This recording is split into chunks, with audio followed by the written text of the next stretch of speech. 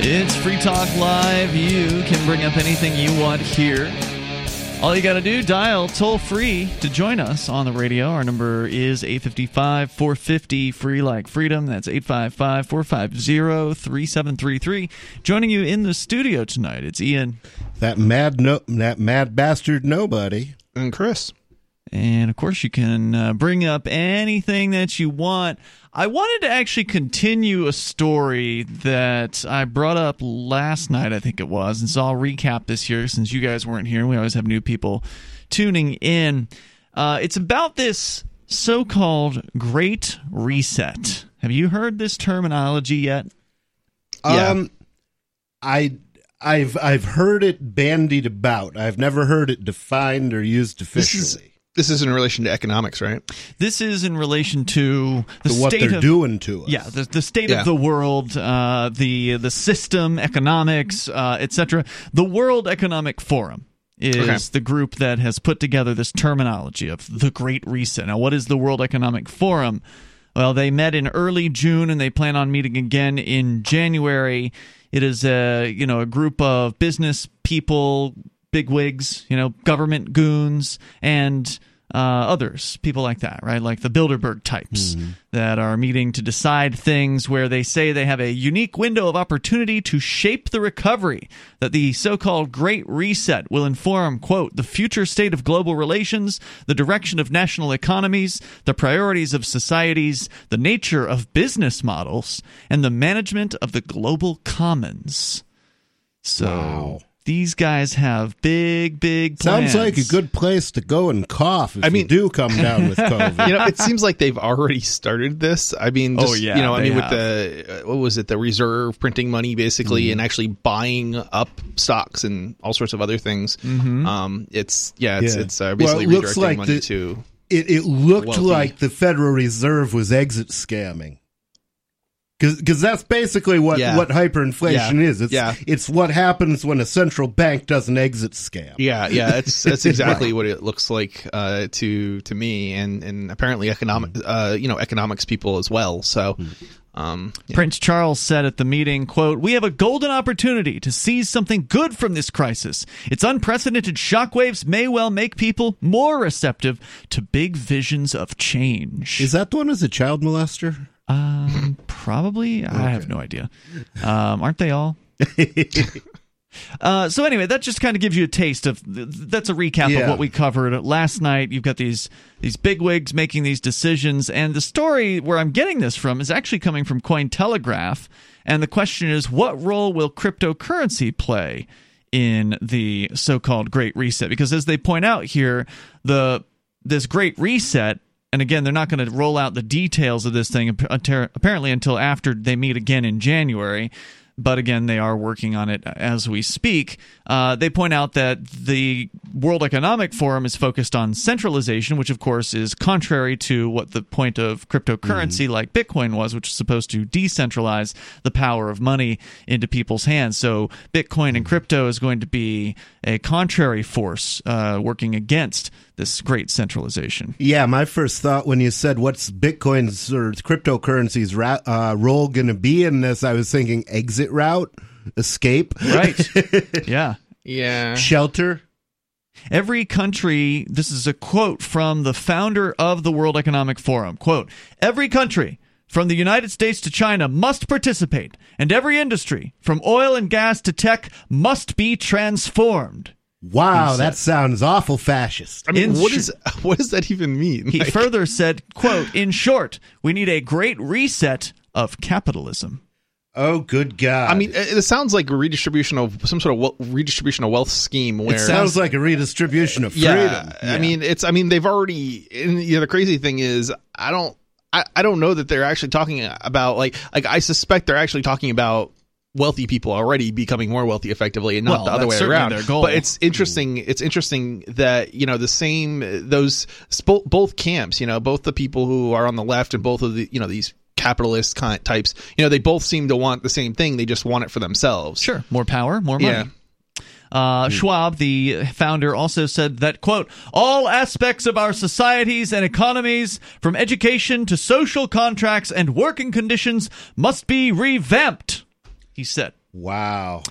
The cryptocurrency industry. Yeah, those aren't the guys I'm going to trust to do that. I think I'll revamp my own stuff. How do I opt out of this social contract thing that you're talking about? I think you got to shoot them. We've been trying to opt out for a long time of whatever the current one is, and they don't seem to care. The cryptocurrency industry, as Cointelegraph points out, has been planning its own great reset, one based on decentralization. While global governments want to put the world on a distributed ledger in order to digitize finance so governments can have more control, there are very smart people on this planet who have their own plans. We in the crypto industry, for example, want to put everything on a blockchain. Instead of social credit systems and centralized fiat currencies, we want each individual to be in control of their own money, to be less dependent on banks, and to be in control of defining what money and real value is. And by the way, I want to give credit to have a hallelujah? I know. I got to give credit to this author. His name is Raul Milhado. So kudos to him. What's the source on this story? Cointelegraph. He's a writer for Cointelegraph. Yeah. Good stuff. So he goes on. He says, the Great Reset will be a revolutionary upheaval. It will create many hardships, but also opportunities for companies which recreate financial products in a decentralized fashion on blockchain and for individuals who no longer must rely on the traditional financial system. I mean, certainly, if we can come out of this crazy situation more financially independent, that'll definitely be a positive. Yeah. But of course, that has nothing to do with the Great Reset. It's just that this is the S-storm that is going on right now while cryptocurrency still is maturing. I mean, it's still just a brand new thing. It is barely basically, it's still just a child as far as the world of crypto or the world of currency is concerned. Think about how long gold and silver and money, And that might, in and of itself, be the reason that they're doing this now, because to try to snuff it out in its crib? To try to stuff it out, and also to try to rob us all as much as they can while we're still using dollars. Their money. Because once we've escaped from their monetary system, they can't make us poor. In. That's true. What's the market for cryptos right now? The market? You mean like the market cap? Yeah. Like the amount of total billions in market cap? I don't think it's actually that particularly large. No, it's not. I mean, it's like the size of a large... 50 billion or something? No, it's actually larger than that right now. The total market cap, according to coinmarketcap.com, is $360 billion. Okay, so it's basically like two of the richest people in the world. Yeah, something like that. So it's, or a really large company. Yeah. Or two. Right, that's it. So let me continue. Just to give you a comparison, the United States government spends something like $3 trillion in an average year, although they kicked out an extra $3 trillion this year. Right. The Great Reset, he says, as we find ourselves in a digital and technological revolution hastened by the Great Lockdown, we as an industry, and that's another term that the World Economic Forum apparently was using, they're calling this the Great Lockdown. They're having a great one. I'm not enjoying mine at all. No. And we as an industry cannot underestimate the implications of a crisis that has only just begun.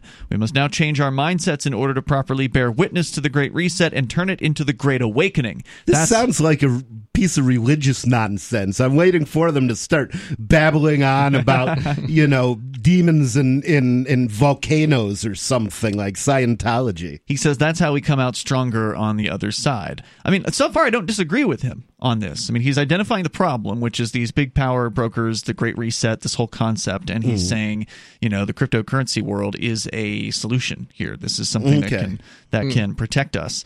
And I like the idea of an awakening. I like the idea of people, paying attention for once to what's going on around them. I understand. I mean, it's not likely.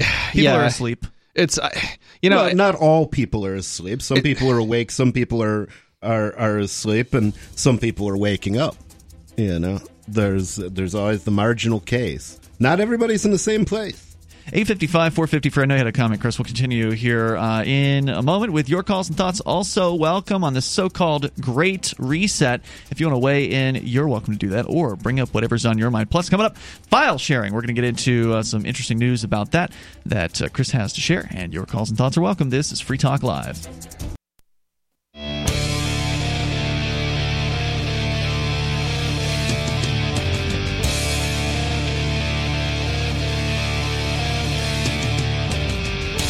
This is Free Talk Live, and you can take control of the airwaves here. All you got to do is dial in toll-free to bring up whatever you want. Our number is 855-450-FREE. That's 855-450-3733. We're talking about a concept that came up on the show last night.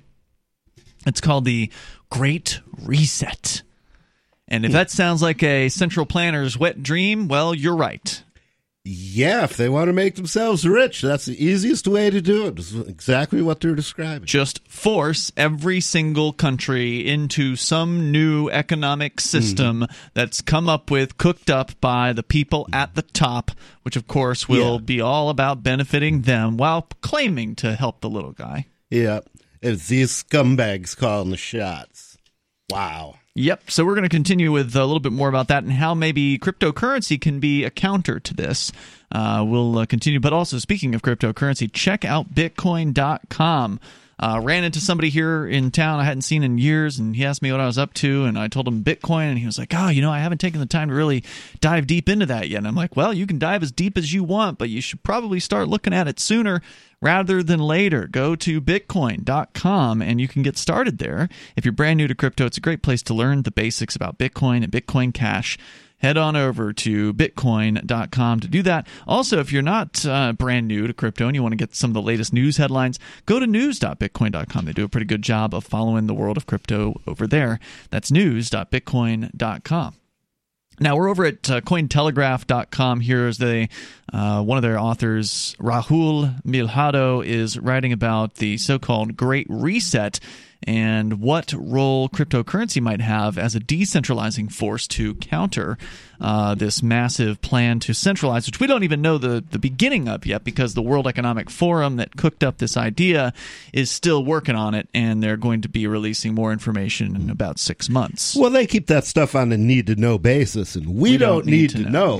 We don't think at a level where we can consider our own future. Yeah, I mean, the dangers of this is, well, what happens when we don't agree, right? They're that's when they kill us. They're effectively declaring war on the people. Well, they might put you in a re-education camp first. I think they'd be better off killing me. I think I'll re-educate them before they re-educate me. It's hard to teach an old dog new tricks. I so wish more people, before they took their own life, would focus on fixing the problem in other ways. Yeah, unfortunately, a lot of people are going to be taking their own lives here. There's large numbers of people that, it was, I think 1 out of 4 millennials or something like that have been considering suicide in recent months. So we're seeing a lot of self-destruction out there. We're not even seeing the beginning of it yet. People haven't even started getting evicted in mass yet. Right. Because there's prohibitions in place preventing mass evictions at the moment. There's still, people just got off the welfare, and so we're going to see more businesses likely fail before the end of the year.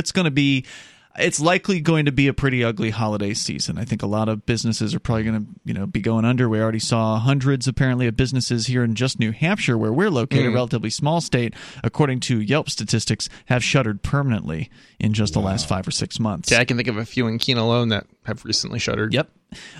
So we'll talk a little bit more about that. But first, let's go to Chris. He's in Nevada. Chris, listening online at freetalklive.com. Go ahead. Hello? I got a question. Hello? Yeah. Wow, you hung up before you even said the F word, which you were probably about to do, because I think that same guy called last night. I didn't hang up on him. He apparently disconnected his own line. He was so excited about getting to curse on the radio. You could even hear it. You could even hear the hang up like it was him. Like, yeah. So at least we're blessed in the stupidity of our enemies. Yeah. Let me go on here with a little bit more about this Great Reset. You're missing that button, by the way. You weren't pressing it far enough. Yeah, so as we find ourselves in a digital and technological revolution hastened by the Great Lockdown, we as an industry... What's so great about it? That's just what they're calling it. They in the World Economic Forum. Great as in large, I think. Wide encompassing. We as a industry, they say, cannot underestimate the implications of this crisis that has only just begun. We'll need to reconsider everything, including money. We must ask ourselves questions such as, what is this abstraction we call money? As an industry, for instance, we'll need to place less emphasis on price. We'll need to stop celebrating the development of central bank digital currencies as victories for cryptocurrency. Well, no one ever should have celebrated a central bank digital currency as a victory for cryptocurrency. No. We're supposed to be going in the opposite direction. It's to undermine the banks and the government's control over the individual. Right. Well, there's a few types of people that are involved in cryptocurrency, and there's some of them that are like us, that appreciate decentralization, appreciate independence, appreciate open source and competition and things like that. Then there's the people that want to appease the structure, the powers that be, the people that want to go and cozy up to the Federal Reserve and cozy up to the governmental agencies of whatever government regulations might want to come down on them, and they want to appease these people. So they want to get their place at the trough. That's right. The people who are the appeasers, they're the ones who get excited by central banks developing digital currencies. They see it as like a victory for the idea of digital money, but in no way is it a victory for the idea of individual rights or crypto. They're a fan of the technology, not the liberty, not the freedom that it provides. Depending on how they do it, it may make it easier to get in and out of crypto, but it's remains to be seen. Doubtful. I have no optimism whatsoever for that, because already it's difficult to get in and out of crypto using these bankers' systems, and centrally controlled digital currency by the Federal Reserve, I don't think that's going to make it any better. Well, it depends on how competently they try to make it unusable. He says, and he's right here, he says the fact is central bank digital currencies, or now being called CBDCs, are not cryptocurrencies. They're more like credit cards than cryptocurrency. It's a centrally controlled digital currency that actually gives banks even less involvement in the money system, and the Federal Reserve even more. It puts more power directly into their hands, and it gives them total knowledge at all times over where every single one of their digital dollars is, unlike cash, where they don't know where it all is. They have no idea. And that's one of the things they don't like about cash. Satoshi Nakamoto, the founder, the creator of Bitcoin, the anonymous creator, we still don't know who he or she is, saw an economic dislocation like the Great Reset coming. He etched the now famous line into the Bitcoin network's Genesis block, which says, quote, "The Times, 3rd Jan 2009, Chancellor on brink of second bailout for banks," unquote. The 2008 financial crisis and consequent bailouts of too-big-to-fail banks had inspired Satoshi to release open source and peer-to-peer money. So it was the big economic, bailouts that encouraged Bitcoin to come out. Yeah. The root problem with conventional currency, this is Satoshi writing, the root problem with conventional currency is all the trust that's required to make it work.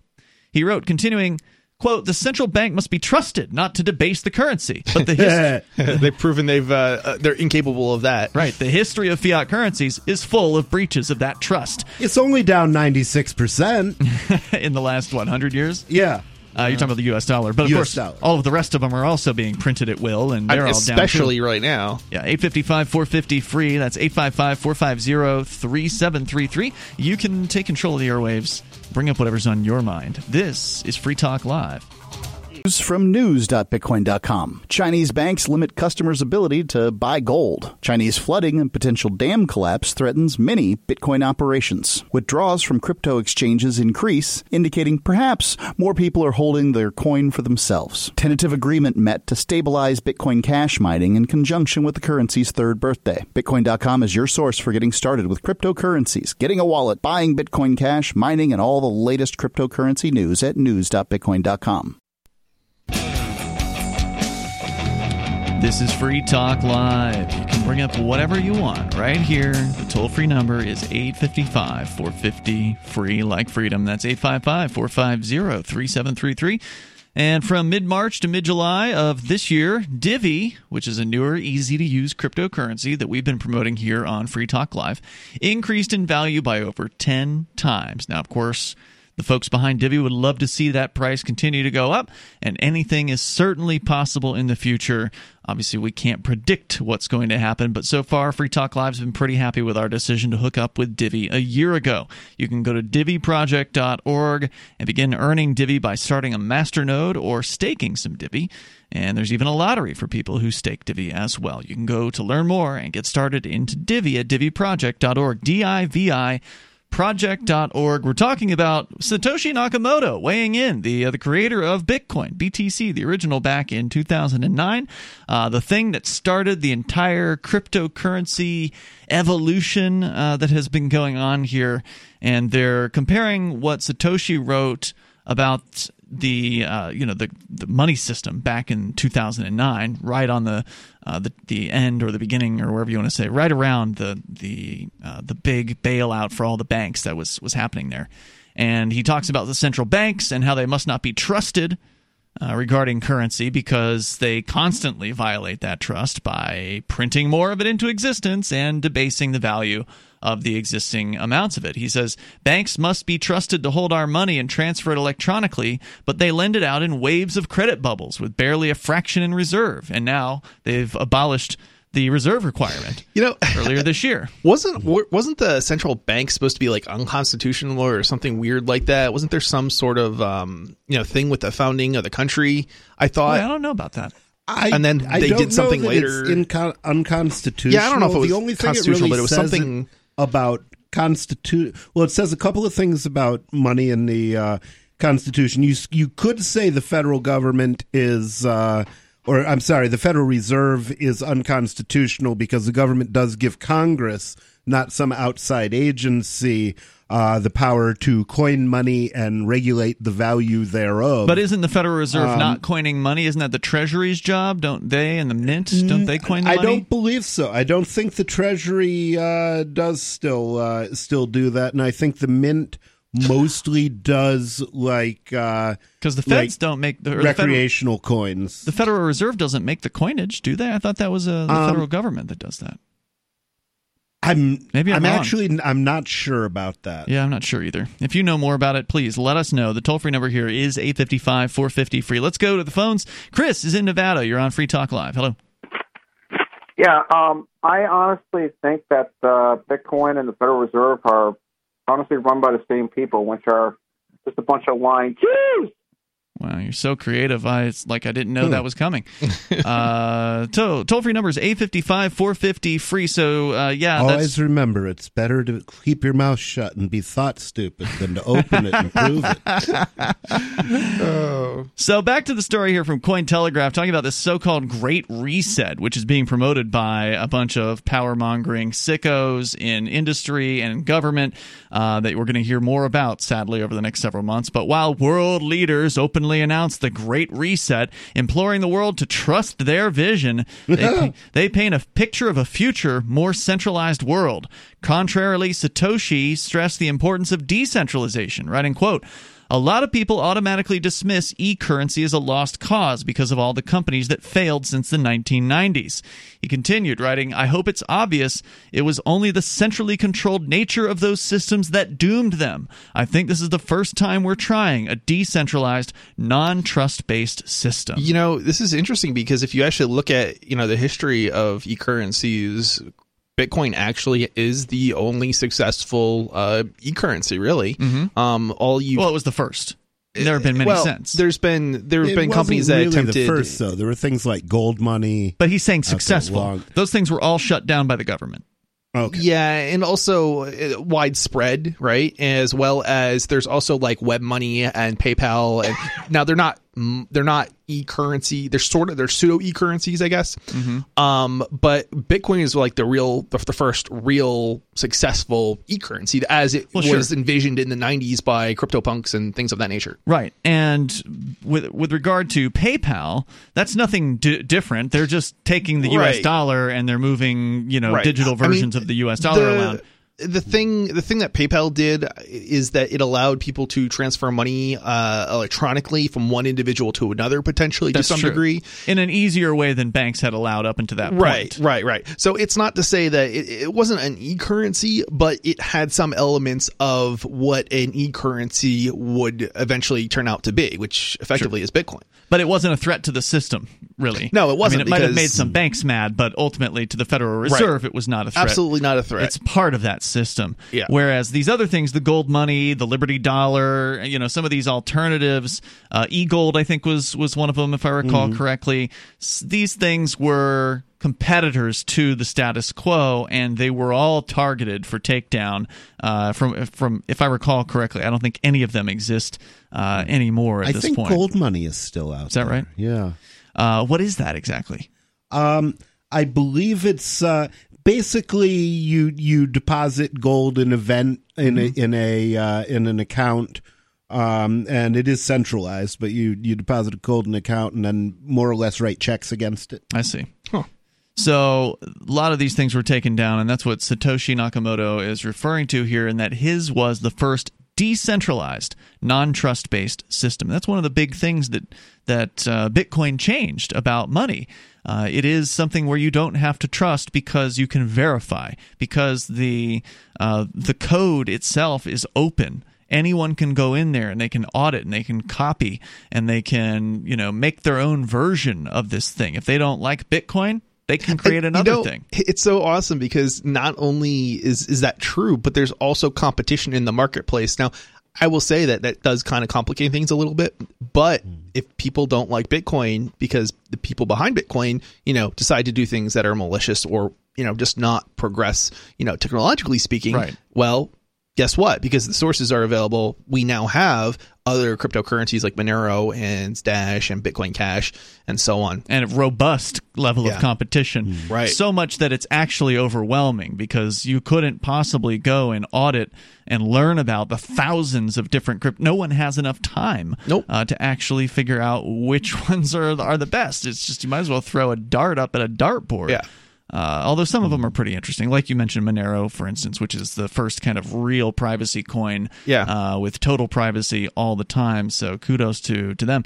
In fact, some people believe that the founder of Monero or the creator of that was actually also Satoshi Nakamoto, or at the very least, whoever it was that wrote Monero was smart enough to try to sound like Satoshi because like there's some of the writing styles, I guess some people have analyzed it. I think I've heard of this. Similarities between them, but that could have just been a choice, right? That could have been something that the person did on purpose. Satoshi believed peer-to-peer solutions and decentralization gave people back their freedom. He thought decentralization was a poignant answer to centralization and monopolies. And he wrote more, quote, "You will not find a solution to political problems in cryptography. Yes, but we can win a major battle in the arms race and gain a new territory of freedom for several years." He said governments are good at cutting off the heads of centrally controlled networks like Napster, but pure P2P, meaning peer-to-peer, networks like Gnutella and Tor seem to be holding their own. In fact, we'll talk about one of those networks coming up here in a little bit. Limewire is back in the news.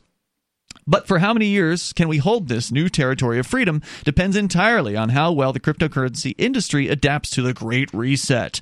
People have only just begun to lose their livelihoods, says Cointelegraph, that is, their businesses, jobs, and so on, as a result of, quote, the worst economic downturn since the Great Depression. Unquote. We've seen increased digitization in 2020, and from artificial intelligence to blockchain to distributed ledgers, the Great Reset will only hasten this trend as the lockdown hastened similar trends. As central banks create their own digital currencies, the cryptocurrency industry is building its own digital economy too. After PC World published an article commenting on WikiLeaks' adoption of Bitcoin to circumvent a financial blockade against whistleblower organizations, Satoshi wrote, quote, "It would have been nice to get this attention in any other context. WikiLeaks has kicked the hornet's nest, and the swarm is headed towards us." 855 450 free like freedom. If you want to join us, you can comment on the so-called Great Reset or whatever's on your mind. Plus, coming up, we'll talk about the return of Limewire in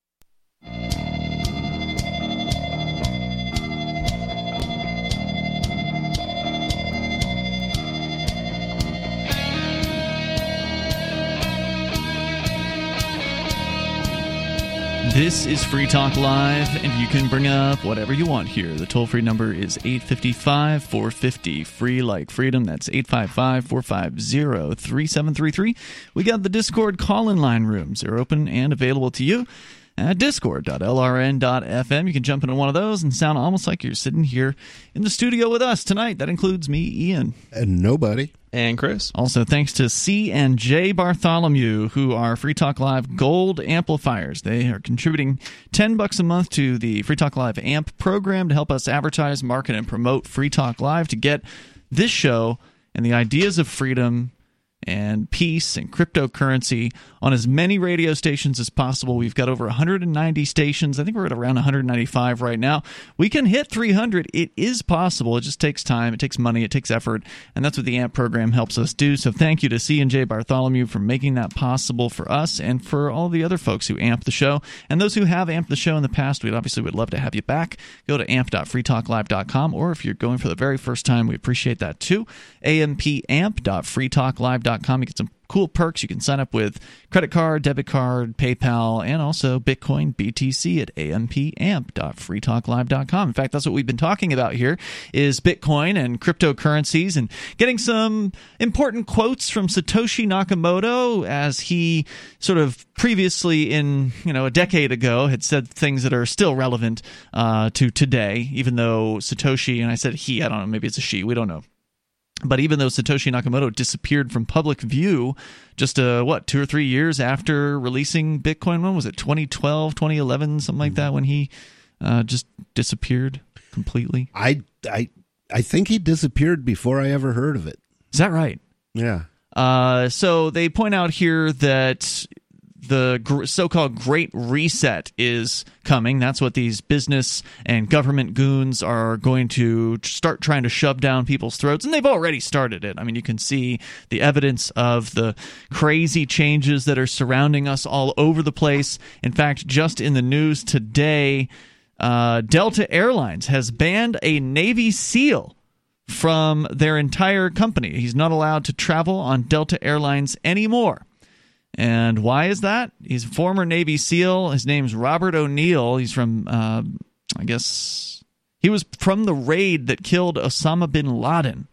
I thought they were all dead. No, apparently not yet. He was banned by Delta Airlines on Thursday for refusing to wear a mask on a flight the day before. And according to Business Insider, Robert O'Neill says he fired the shot that killed bin Laden during the 2011 raid, was on board a flight on Wednesday when he tweeted a selfie with the caption, "I'm not a..." And I guess, well, we've said it before on the air, but for whatever reason, I'm not going to say it right now. Putty tat. Yeah. Unlike a fellow passenger in a U.S. Marine Corps hat and a flight attendant visible in the photo, O'Neill was not wearing a mask. Delta requires passengers to wear masks in the airport and on all flights unless they are quickly eating or drinking. The airline also said it would ban passengers who refuse to wear the face coverings. Mr. O'Neill says he has been since banned by a Delta spokesperson since then. So Delta said this, quote, "Part of every customer's commitment prior to traveling on Delta is the requirement to acknowledge our updated travel policies, which includes wearing a mask," said their spokesbureaucrat. "Failure to comply with our mask-wearing mandate can result in losing the ability to fly Delta in the future." The airline recently strengthened its mask policy, requiring anyone claiming a medical exemption to consult with a Delta-contracted telehealth medical professional before boarding. So there are a couple of airlines out there who have completely prohibited medical excuses, including American Airlines apparently and Southwest Airlines, and Delta is going to make you meet with their doctor before they're going to let you on one of their flights if you're using a medical exemption. The airline said, "This is why I don't fly." Yeah, I'm done with it. I mean, unless I can actually fly free-ish, meaning I don't have to, be one of these mask serfs. Yeah, I'm not flying, but I would fly. My main thing is actually not this, but the whole ID thing that's coming, and they delayed it another year. Oh, you mean Real ID? Yeah. It was supposed to go into effect October of this year. Yeah, it's apparently not going to happen. It's going to be another year extended. So. And as you point out, it's another year because they've delayed it and delayed it and delayed it and delayed it, and every time there's a new excuse for it. Now it's COVID is why they're delaying it. Yeah, right? I've been like waiting for it, just so I could go and without ID and test it out, and be like, hey, yeah, my ID is not, Real ID compliant. The airline strengthened their mask policy, again requiring a consultation with a telehealth medical professional that works for Delta. They said this in their statement when they announced their new plan, quote, any false claims of a disability or health condition to obtain an exemption from wearing a mask or face covering may result in the suspension of travel privileges on any Delta flight for the duration of the mask/face covering requirement, said the airline. They have already banned more than 100 people for refusing to comply with the mask requirement. Ooh. Quote, if you board the plane and you insist on not wearing your mask, we will insist you don't fly Delta, they said. So there you go. So don't get a round trip ticket if you plan to not wear the mask. Well, in some cases, they won't take off. Right, well, presumably you don't take the mask off until after they've gotten into the air, and then you refuse. But this guy was just sitting in the on the flight. He took a picture of himself, tweeted it out, and then Delta banned him for life. That's just absolutely insane. You'd think they're already doing terribly. The airlines, they wouldn't want to be banning people for life. More customers. It's like you think they would ban them for like at least the duration of COVID, maybe, but like not for life. Like that just is so counterintuitive. It's all signaling. I guess he didn't get their seal of approval. So it's all signaling. They want to show how obedient they are to this mask thing because they are like their corporate requirements. They are very government obedient, and they'll do they're part of this. Yeah, so like I can maybe understand. They've taken in more money in government handouts than they have in fares. Yeah, in the last 5 months. Yeah, I can understand the logic that's being used here to ban people, but what I don't understand the logic of is just this idea that it would be for life. Like what's the point of that, right? Like what's the benefit to you? Somebody was on a flight recently and said that they had packed the entire the flight was almost empty. Oh, right. There were 15 people on the flight, but they were all seated in the same few rows of seats at the very back of the airplane, and the rest of the airplane was completely empty. Yep. Did they do that by choice or no? Apparently it was the airline that seated them in that fashion for whatever reason. Because that's weird. I've always if I'm in a half empty plane, I'll move to another seat if I don't feel. So I think I have an explanation for this. I think, and I haven't read this anywhere, or so it's I don't know for sure, but I think what they're trying to do is. And I think I have read a little bit about it, I guess, but not much. But I think what they're trying to do is effectively charge you because these planes are basically flying so empty, they want people to pay for extra seats or something to that effect. So if you don't pay for extra seats, that's why they're pushing everybody together to try and say, hey, if you don't want to get infected, pay more. So let's talk technology here, Chris. You've got a story about a company that, what was it, 2 decades ago had this, 15 years ago, had this thing called Limewire, and it was a file sharing system where you could go, if I recall correctly, and you could search the system. You want to find the latest Metallica CD, which of course they hated when you did that, but you could just search for it, and then multiple people might be sharing that file, and you could download it. Yeah. So Limewire is, it was one of the major file sharing networks, post to Napster that came out, and it was actually around for quite a long time. And there was even after LimeWire was shut down, there was actually another fork of LimeWire, basically, because the sources were available. And I'm trying to think of what the name of it was, but at the moment I'm at a loss. But anyway, yeah. So, and it basically LimeWire was shut down because of. And I believe, don't quote me on this, it's been as you say, 15 years or so, I think. But they were basically shut down, not because they were promoting their software for piracy or anything of that nature, or because they were uploading or pirating or involved in piracy. But they were, I believe, shut down because they at one point had some sort of advertisement on their website about how you can download music And one of the songs that I guess they were promoting, what they knew, or they should have known, is what the court ruled, was not legally available on the Limewire network, so to speak. So even though they weren't distributing it, they were promoting in their advertisement the fact that song X could be downloaded through their system. Right. Which was not a legal download. Right. And because it was such a major song, I guess they should have known, that it wasn't legally available, because, it doesn't, they didn't have MP3s at the time, I guess, of the song or something. They didn't sell them online like that. Let's continue, because apparently LimeWire's coming back. And you've got, or under a different name. Something like that. You've got the story about that on the way here. Our number is 855-450-FREE. Plus, in court-related news, we got a sentence in the Loughlin College case. Moose is the German Shepherd, now 11, and he's been an amazing dog. Moose is so active and so alert and hasn't had any kind of health problems at all. He has a beautiful coat, and at 11, he'll still run and chase the ball. He has been on Dynavite since he's a puppy. Dynavite for life. Because if they're getting all their vitamins, micronutrients, microbials from the beginning, then you're not going to run into the problems associated with the grass, pollen, dust, dirt, fleas, ticks, you name it, and the itching and shedding down the road. DINOVITE.com. We tell anybody that has a dog, if there was something that you could do right from the beginning so that you don't have expensive veterinary bills, why would you not do it? Get the Dynavite. You won't believe how happy your dog will be. I get my Dynavite from DINOVITE.com.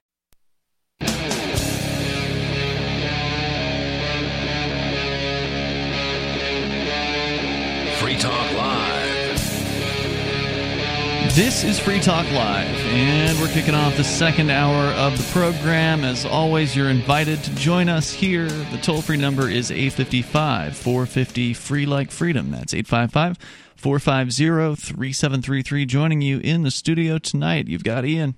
Nobody. And Chris. Coming up, the latest on the college scandal. Remember that story from last year where the lady from Full House, one of the stars of Full House, Lori Loughlin, she's been facing years in prison because they set up their daughters to go to college and got special treatment. Oh, remember that? Remember that story? Yeah. They're being sentenced now. She ended up taking a guilty plea after initially going with not guilty. We'll tell you about that coming up here in a little bit.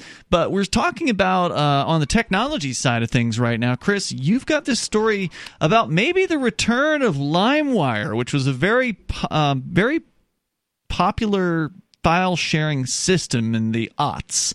Apparently, they were ruled against in 2010, so it actually went a little longer than I recalled. It was October 26th of 2010, according to this Wikipedia entry on LimeWire. Federal court judge Kimball Wood issued an injunction ordering LimeWire to prevent, quote, the searching, downloading, uploading, file trading, and or file distribution functionality and or all functionality of its software. So basically, a court order shutting it down completely. After you were telling us about sort of the past and what led to that, where an advertisement that apparently they had purchased on wherever it was had featured a song and advertised to the viewer that they could download said song, which was copyrighted. Yeah, so apparently they had said some sort of advertisement which was probably shown for who knows how many days, probably a handful of days, and that's what they used to basically, sink the deal and shut them down. It was so ridiculous. But that is what happened as I recall it, and if I'm wrong, well, I could be. But I know there was definitely a file sharing network like it, and I'm pretty sure it was LimeWire. But there's been other I don't want to say file sharing, I guess they're sort of file sharing, just not file sharing software, websites that also have been shut down for some pretty insane reasons like that. I don't know if anybody remembers mp3.com, but there was a Michael Robertson, the founder of mp3.com, sold that domain name back in the day, and a company. It's a good domain name. Yeah, it is. A company that he founded years later was MP3 Tunes, and nobody's ever heard of this, but he basically you may even be able to give him credit for inventing file lockers. What's a file locker? A file locker, it's terminology that I don't know that anybody uses, but basically what it is it allows you to upload MP3s to a website and then potentially maybe share them or at least have them for yourself. So it would be... Is file locker like a previous term for the cloud? Yeah. Because it sounds like exactly, what people do with their cloud. Yeah, and there's like if you wanted to back up files, things like that, it's basically that's all it is. Yeah. And they got shut down. So a Dropbox or something like that. Yeah, exactly. Dropbox is probably something that came after, or is very similar to basically what this is. But it was explicitly for music. Gotcha. Anyway, okay. And so they basically got that shut down, and that went on for 10 years in the courts. But ultimately, the ridiculousness of this ruling was effectively that because one of the developers had ripped a song from his own personal CD and uploaded it to one of his own personal music locker, the whole company was liable or something to that effect. Now, which company was this you're talking about? This was MP3 Tunes. Okay. Which is not the same as the Limewire company. It's not. It's not. But it's just a similar circumstance. It's a similar type of case where they make these ridiculous, connections, and then all of a sudden these companies go down on the flimsiest of grounds. And so Limewire was, basically a similar sort of situation. So I did think of that other software that kept going even after Limewire was shut down, and it was called FrostWire, but basically it was a fork of Limewire. But even after Limewire got shut down, they didn't actually control everything. So the forks continued to work, and even Limewire continued to work. If you had I think it had any version prior to the last version, it continued to work. Yeah, that's what the Wikipedia article was saying here, that anything prior to version 5.5.10 is fully functional. Yeah, so I guess it theoretically, if you still have it today, it might still even work. But so how do they do that without getting too technical? And if you can't answer it without getting too technical, that's fine. But didn't they have to have some sort of centralized database to search in order for the search function to work? If so, how do the previous versions of this program continue to function? Or was the search decentralized with LimeWire? I want to say Nautilus. It's not Nautilus. Nutella, I think, is what they called it. But that's basically the protocol, and I think that was completely decentralized. I don't think there was any bootstrapping servers, because if there had been bootstrapping servers, those servers would have been shut down with Limewire. So it was, so it continued, and given the fact that I recall that it continued to work even after Limewire was shut down, it must be a decentralized search. It was fully decentralized, or at least decentralized enough where the shutdown of LimeWire did not result in the stoppage of the ability of those who had LimeWire or whoever's making some of these there's other software out there these days that are kind of media related, like Library, LBRY.com. There's a search there, but isn't that great? From what I've seen. Yeah. And there's also, I was just thinking of another one and it just skipped my mind. But the library search, I'm told, is actually semi-intentionally a bad search. Really? In that he doesn't want to have a centralized search function. He wants to have a bunch of different search engines out there, but right now there aren't, so he has to provide something. It's also a centralized search, if I recall correctly. So it's not Library. Yeah, okay. It's not decentralized, the search part of it. Now maybe what about OpenBazaar? Bazaar? That's the other one I was thinking of, because that's also seems like not the best search. Yeah, I don't decentralized. I don't know if OpenBazaar is fully decentralized or just mostly decentralized. It may still have a bootstrapping server, so that doesn't necessarily mean that they have any control over the network, but you do have to connect to a server initially in order to find other nodes, and then those other nodes will tell you about all the different nodes in the network. So there's not really any control by operating the bootstrapping server other than being able to shut down the ability of people to connect with each other, maybe. Gotcha. All right, so what's going on now with LimeWire? What's the latest? Yeah, so this is a story from Torrent Freak, and the LimeWire. So the title of the story is LimeWire developer creates MuWire, an anonymous file sharing application. Spell that. MuWire. Okay, gotcha. And it's what's quite interesting is that apparently the LimeWire developers still had control over the LimeWire domain name.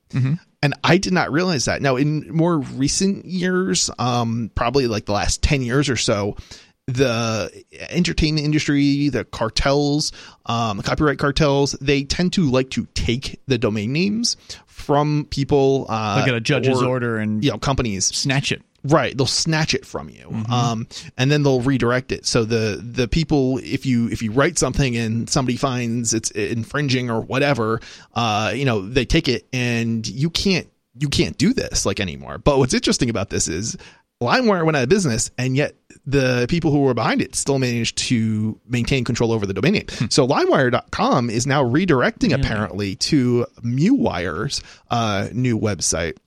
Sure is. So yeah, using I2P technology. Interesting. I2P technology. No, I don't know. So I think I2P is actually wasn't that one of the Tor competitors? This developer, Tor competitors. Yes, it is. Yeah. I2P. This developer is actually one of the developers behind I2P as well. And I guess he went to work on that after having worked for LimeWire. And so this is kind of a very interesting guy. I wasn't familiar with him really. I wasn't intimately familiar with his background. I love these guys because they don't give up. Right? It's like you've had a federal court come down on you, shut down and destroy your entire business, and you redouble your efforts. You make the privacy even better. It's very interesting. We'll continue here in just a moment. The toll-free number is 855-450-FREE. That's 855-450-3733. You can take control of the airwaves, bring up whatever's on your mind here on Free Talk Live.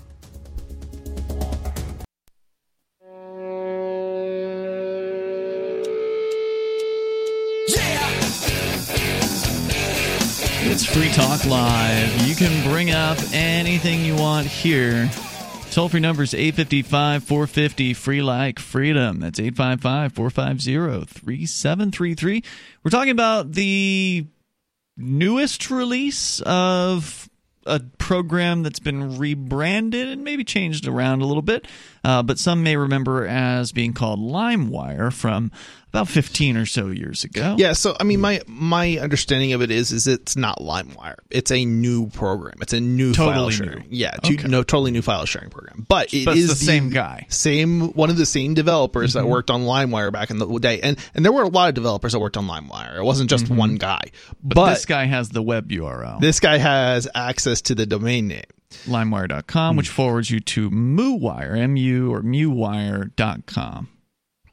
Yeah, so initially the site informed users about the court order and urged people to remove the software from their computers. So apparently there was some sort of agreement where they would tell users that the software you're using is basically illegal.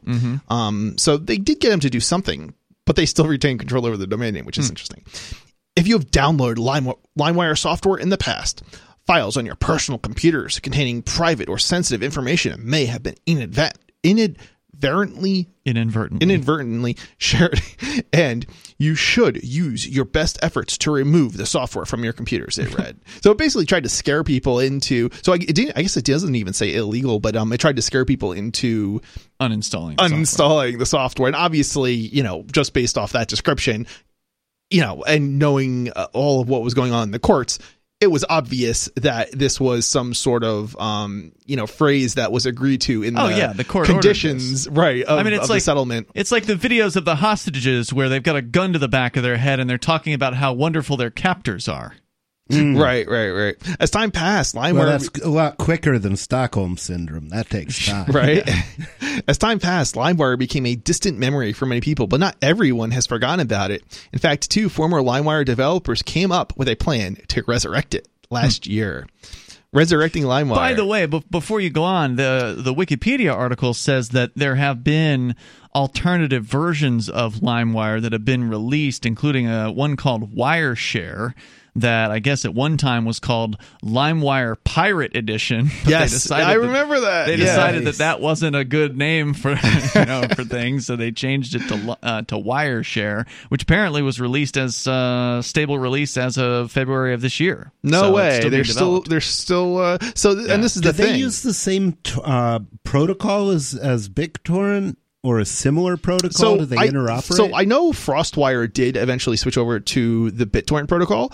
I don't know about this Wire, this other fork of Limewire. Mm-hmm. It may or may not be still using the original Nutella. I want to say Nutella. I don't think I'm saying Nutella, that right. Is it Nutella? GNUT. Yeah, it's like the it was like a GNU food file sharing project. Or the GNU clone of was there a connection LimeWire. to? I don't remember there ever being a connection to GNU.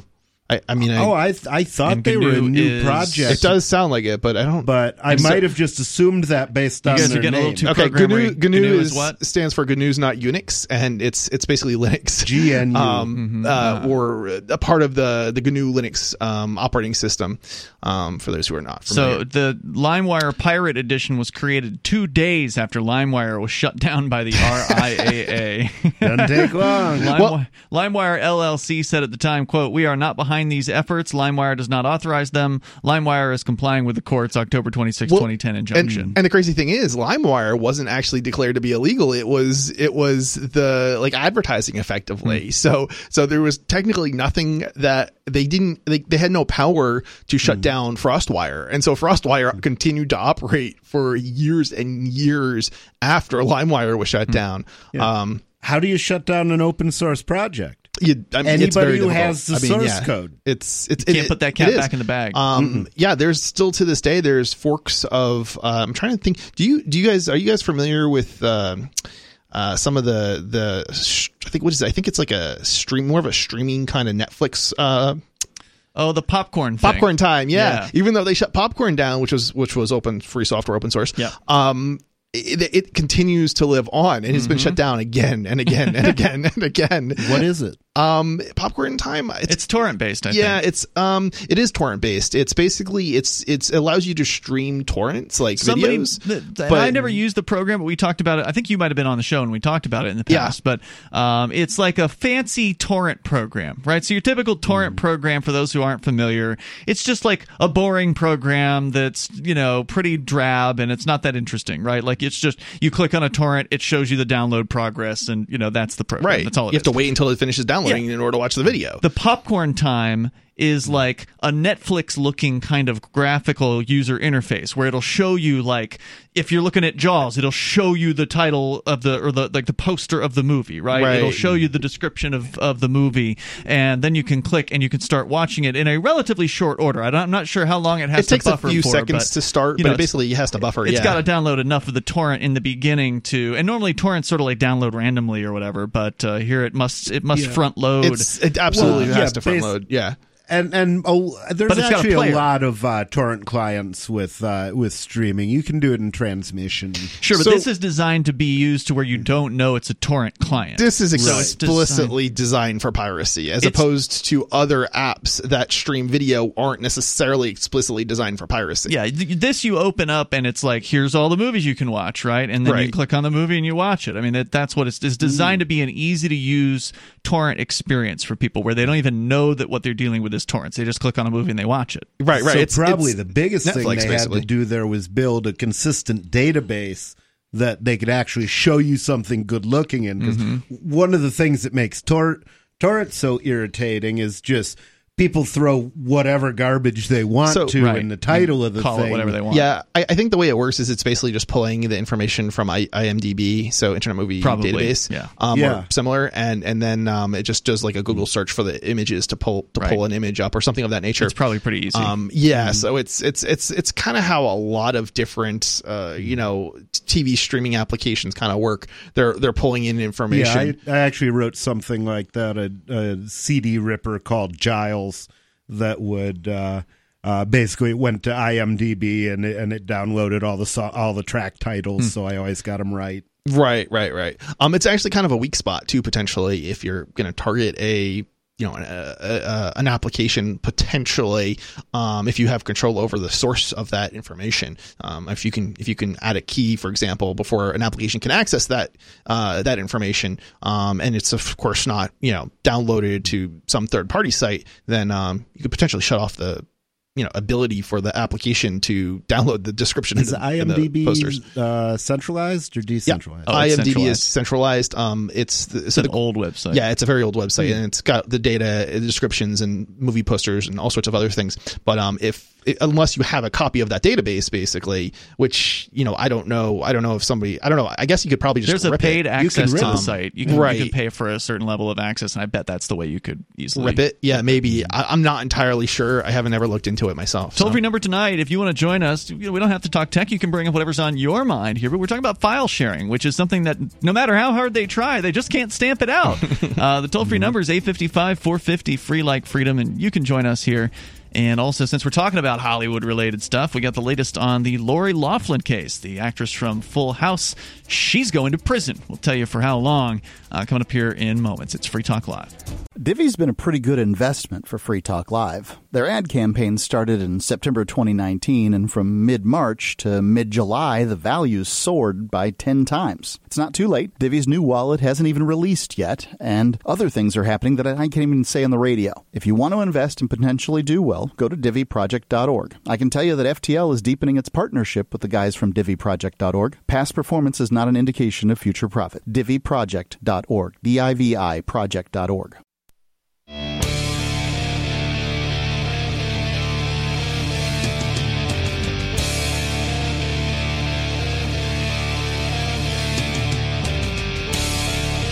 Free Talk Live. We invite you to join us here. Toll-free number 855-450, free like freedom. That's 855-450-3733. That may be my headphones that are dropping out there. So anyway, welcome back to Free Talk Live. With you in the studio tonight, it's Ian. Nobody. And Chris. And of course, we invite you to take control of the airwaves. We've been talking about technology and file sharing. I gotta mention this. You just said it's costing $3 to send an Ethereum transaction these days? Yeah, the Ethereum transactions have been expensive recently as well. Were you buying like a crypto kitty or something? No. Moving around some stable coins. Okay. Wow. Yep. And I mean, was it? God. Ethereum's I do not understand how people are paying $3 for cryptocurrency transactions when there are coins out there that'll do the same damn thing for a fraction of a penny. Unfortunately, nobody. Most of the noteworthy stable coins are on the Ethereum platform. We're starting to see some of them pop up on other crypto platforms, such as I think Tether now exists on. Tether actually started out intertwined with the Bitcoin blockchain. Yeah. Which Tether's I don't know how they do that. How they did that. Someday I'm going to have to read the code. They have added several other cryptos. I think there's actually a Tether on Bitcoin Cash as well now for the US dollar. But how popular that is, I don't know. I've not researched that. But most of them, whether it be USDT, USDC, PAX. All these big crypto stable coins, which for listeners that aren't familiar, stable coin is a crypto token that is tied to the value of a dollar, or in some cases other currencies, so the British pound or the Japanese yen or whatever. Or is it yen in Japan? Yeah, I think it's Japan. So those are what a stable coin is. And most of them were built on the Ethereum blockchain because Ethereum, for listeners, again, who aren't familiar, Ethereum's the number 2. Did you mention silver and gold? That also can be a stable coin. I think they're going to be the most important stable coins. That also can liquefy your precious metal. That's a pretty beautiful thing. Peter Schiff should love that idea. It is. But unfortunately, when the fees are as high as they are, it makes it prohibitively expensive to send small amounts. And so that's a downside. Well, I'm guessing that from what I've seen of the Intercoin technology, they're not going to have much problem with that. And they're also built to host stable coins. That's true. Ravencoin, I think, is another one that has crypto tokens on it. Yeah, Stellar's built for that. Mm-hmm. There's definitely some stable coins on Stellar. I haven't used the Stellar network much. I haven't figured out. So we got tech. Yeah, we're doing a little tech talk here with the file sharing world, specifically Limewire, which was a thing back in the last decade.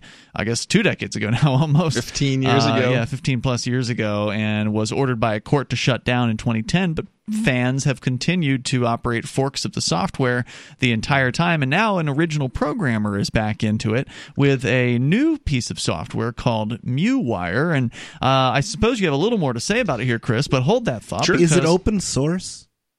Yes, it is. I'm reading the website right now. Then it's worth paying attention to. Yep. Open source, free, and no bundled ads, he says. So nice. Mike in Colorado is with us, though, here. You're on Free Talk Live, and you're listening on our Discord server. Go ahead, Mike.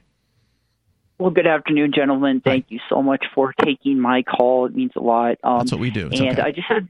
Yeah, I just had a comment. Actually, it's not really tech related, but an interesting story came out from last night from the Democratic National Convention. I'm really excited. There was something about actually interesting to you? Okay, let's hear about it because it looked boring as hell to me. Okay. Well, I watched it, and I'm kind of surprised. Jesus. I mean, you didn't watch it, Ian, because you have a pretty big show, and I mean, I'd rather do almost anything than watch the Democratic National Convention. I haven't watched any of that stuff since Ron Paul stopped debating. I always find it funny how people expect that you listen to stuff that's political, and it's I don't care. I literally block those people out because I don't care. Yeah. They don't say anything of value ever. I'm not going to watch the Republican convention because that is just as bad to me as the Democratic convention. They're all awful. Yeah. The only reason I watched any of the Libertarian one was just to see how bad it truly was this year. Oh, and that reminds me, I was corrected by Tom Knapp. I had said last night that the Libertarian Convention this year, which was in May, was the first ever online-only convention, and he corrected me that it was actually the Boston Tea Party that had their online convention in the middle of the last decade. I think it was like 06 or 08 or something like that. Is that still around? I asked him that in a response in the email, and I have not checked to see if he's replied. Huh. I suspect it's not, but I don't know. It's a good question. So go ahead, Mike. Thank you so much. So yeah, interesting thing on the DNC last night. 13-year-old Braden Harrington. He has a speech impediment. He has a stuttering problem. Joe Biden actually found him at a campaign event in New Hampshire when he was going for the Democratic nomination, and he came up to Joe Biden and said, "Listen, I have a stuttering problem. I know you had a stuttering problem as a kid yourself." And Joe really found that very neat. He invited him backstage to talk. And is that all they did? Yeah. He didn't even sniff his hair? That's hard to believe. You guys are bad. This is really cool. Just hear me out. All right. So he invited him to give a speech at the Democratic National Convention last night, and it was really cool. I mean, he was just talking about how Joe Biden, do we want a president who makes fun of people with these issues or that cares about people? We don't want a president. I don't want a president at all. Yeah, no president. Thank you. I'm going to vote for nobody. Right, but I just think if you get a chance to watch it, it's really cool. It sounds he awful. really did a good job. Well, I think you should just give it a chance. I generally assume that things like that were thought of by a very clever political strategist, and they spun the story and they hired the actor, and that's how things like that, in my humble opinion, come to be. Well, look, there may be the personal victory that this young man had of being able to get up on a stage and give a speech, and with whatever stuttering problem he might have had, and I can appreciate that, right? So, like John Stossel, for instance, a lot of people in the Liberty movement know who John Stossel is, the former ABC 2020 host, went to Fox News, had his own show. Now he's doing his own Stossel TV thing on YouTube. He's still cranking out some really excellent product. He was a stutterer, and he actually beat his stuttering problem just by focusing and getting over the problem. He was able to overcome that. So from a personal standpoint of a victory, I'm glad this young man had that victory for himself, but I'm not going to sit there and listen to politician, filleting like that on, and for any reason whatsoever. I'm not impressed by politicians, and people who are impressed by them don't impress me. Yeah. All right. Thanks for the call, Mike. I definitely appreciate hearing from you. By the way, you ought to call in on Discord, because I know you're calling you are listening on Discord, it would have sounded a lot better if you were sounded like a long distance call from like the 80s. That's what it sounded like. Hello? Middle of nowhere, Wyoming somewhere. 8:55. I really kind of wanted to ask him if he thought it would make a big difference in his life to have a president who didn't know where the hell he was or what day it was at any given moment. Might start talking about leg hair and cockroaches in any minute. Well, I mean, we might be going a level. We're going in the same direction as we went with Trump. So. Well, yeah, I mean, Trump and Biden are pretty much the same guy. Yeah. I don't know. Trump seems to be a little more with it. He seems to. Sure, but that's the point, right? Sometimes he does, but sometimes he just says this stuff that makes me go, what? Right, and this is it. It's Where did he get that? What made him think it was a good idea to say? Can we get somebody who's more senile? Like, how far does it go? I mean, how low can you go? Death row? Whatever, no. Good question. You can join us here if you want. The toll-free number is 855-450 free like freedom. We got plenty of room for you on the air with us. Plus, coming up, Bike Week is coming back to New Hampshire, and yay! It looks like it might be lame. Or at least that's the way it's being promoted. Well, they're going to try to make it lame. Yeah, we'll see what the bikers decide to do, though. More coming up here. Hard. It's Free Talk Live. You bring up anything you want. Take control of the airwaves here. Our number, 855-450 free like freedom. That's 855-450-3733. And the folks over at AnyPay have released something new, something exciting, especially if you are a WordPress administrator. If you're somebody who has a blog that is on the WordPress platform, and odds are, if you've got a website, there's a good chance you've got WordPress. I think it's 1 out of 4 websites are being operated on WordPress. Well, I don't know. I think it's a pretty good platform. Maybe it's not the perfect tech thing or whatever. I hate PHP. Oh, really? Well, it's a lot better in my experience than Drupal. I can tell you that. The problem is Drupal is also PHP and trying to do more with it. Everything is PHP, so it's I'm not a fan of some of the things that WordPress where the community, I think, is the best way to put it, is not great, but the underlying software is decent. Yeah, well, I mean, if it wasn't that good, it probably wouldn't be as installed as it is. It's pretty widely done. In fact, I think probably 11 out of 12 websites that I run are running on WordPress. So a lot of people use it, and it's very effective, and it's free, so why not? But there's also a plugin for WordPress called WooCommerce, and that's like the big that's the big plugin for buying and buying products or whatever. If you've got a store up, for instance, on your WordPress blog. So now AnyPay has a plugin that makes it so you can accept cryptocurrencies through AnyPay via WooCommerce on WordPress, which is a pretty big deal. And that is now available. Whoa. All you have to do to get it for your WordPress blog is when you're going to add your plugins on WordPress, just search for AnyPay and there it is. Just install it and try it out. It's apparently pretty slick. AnyPayInc.com. You can go learn more about AnyPay. AnyPayInc.com. Got hopefully some pretty big announcements about AnyPay coming up within the next few weeks. That's all I can say for right now about that.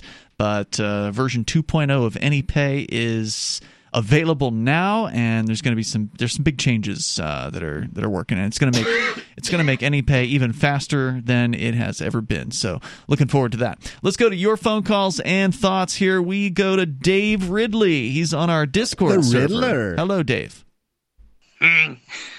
Okay. So LibertyBlock.com in New Hampshire is reporting that the quote, government agents in New Hampshire will no longer need to obtain warrants before entering a person's private property by force. What? If they suspect COVID noncompliance, according to the emergency order issued by Governor Chris Sununu on Thursday, unquote. So I don't think the governor's orders override Supreme Court or override the Constitution. Good God. Well, theoretically they don't, but that won't stop them from coming into your home, and then you have to fight it after the fact. That's right? true. In theory, there's no difference between theory and practice, but in practice there generally is. It's that old thing, the government can't do something except it can. Mm-hmm. Mm. Okay, so this is a new order that you said just came out yesterday?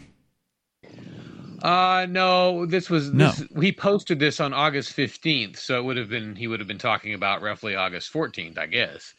Oh, okay, interesting. Well, I'm curious to know a little bit more about which order this might be.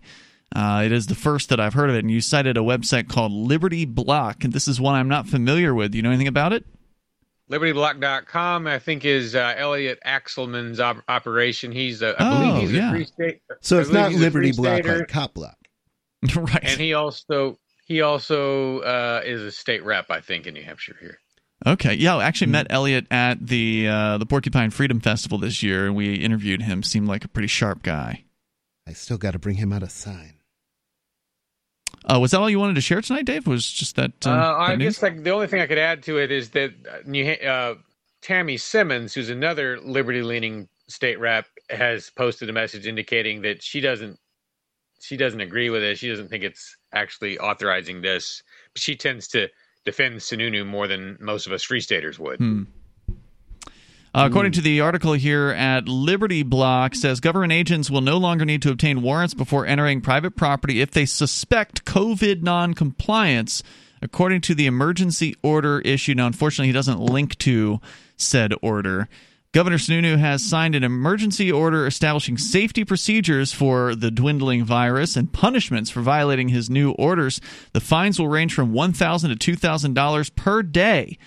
As Liberty Block reported in an article recently, Sununu has promised to send teams of cops to enforce these new laws, which they're not laws. It's the craziest thing. At the same time, the vaccine makers are saying that there's so little of this stuff around that they don't even know if they're going to be able to test their vaccine properly.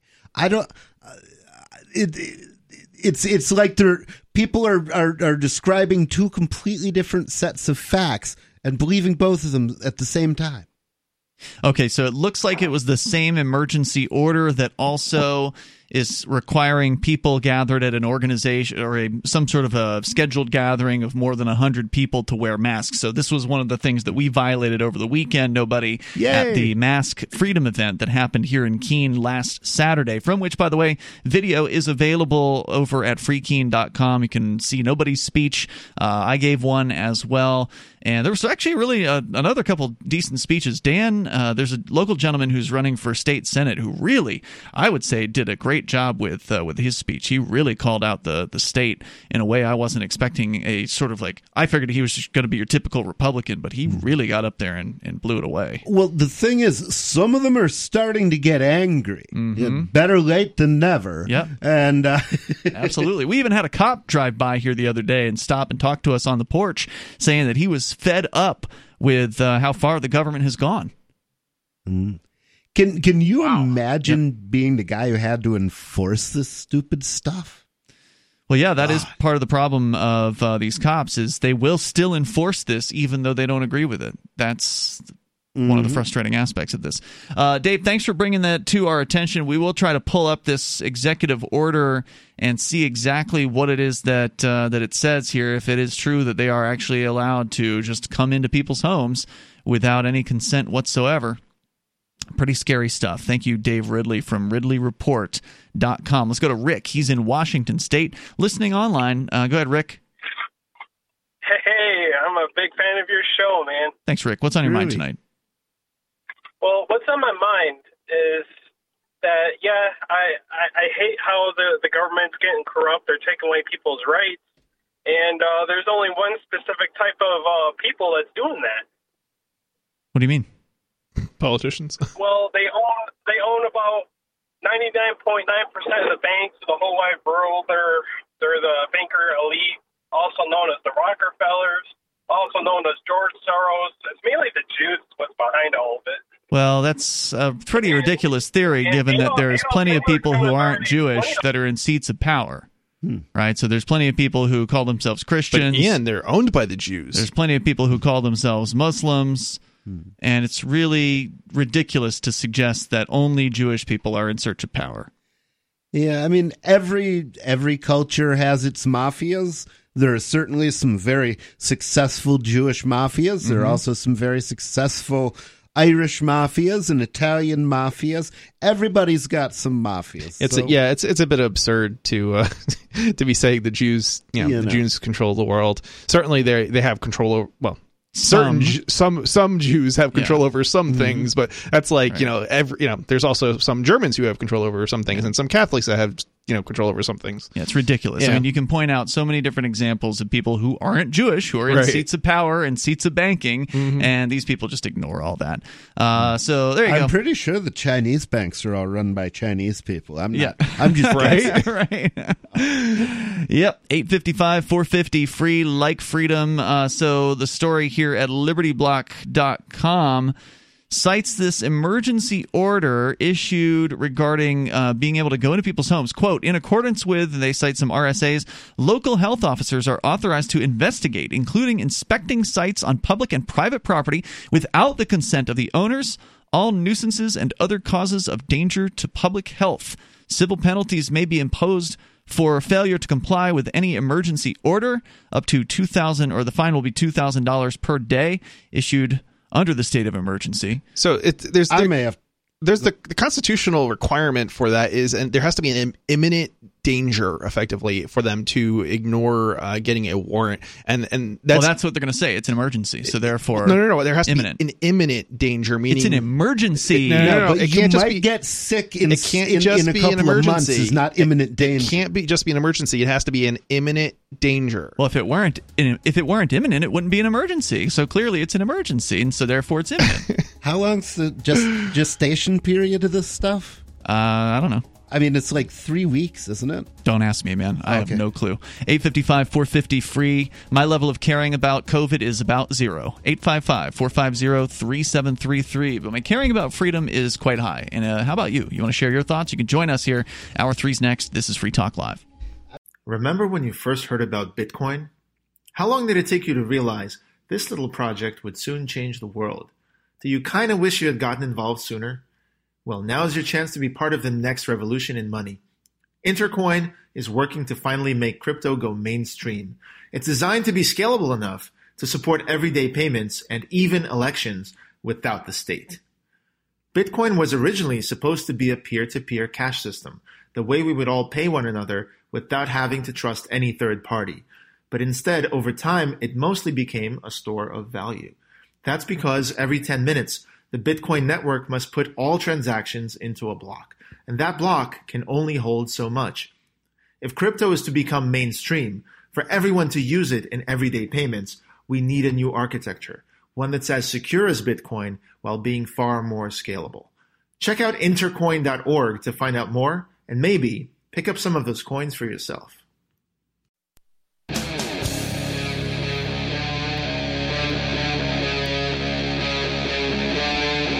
Free Talk Live.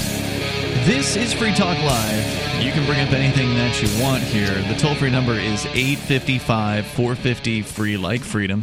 That's 855-450-3733. We have the Discord call-in line rooms over at discord.lrn.fm. In the studio with you tonight, you've got Ian.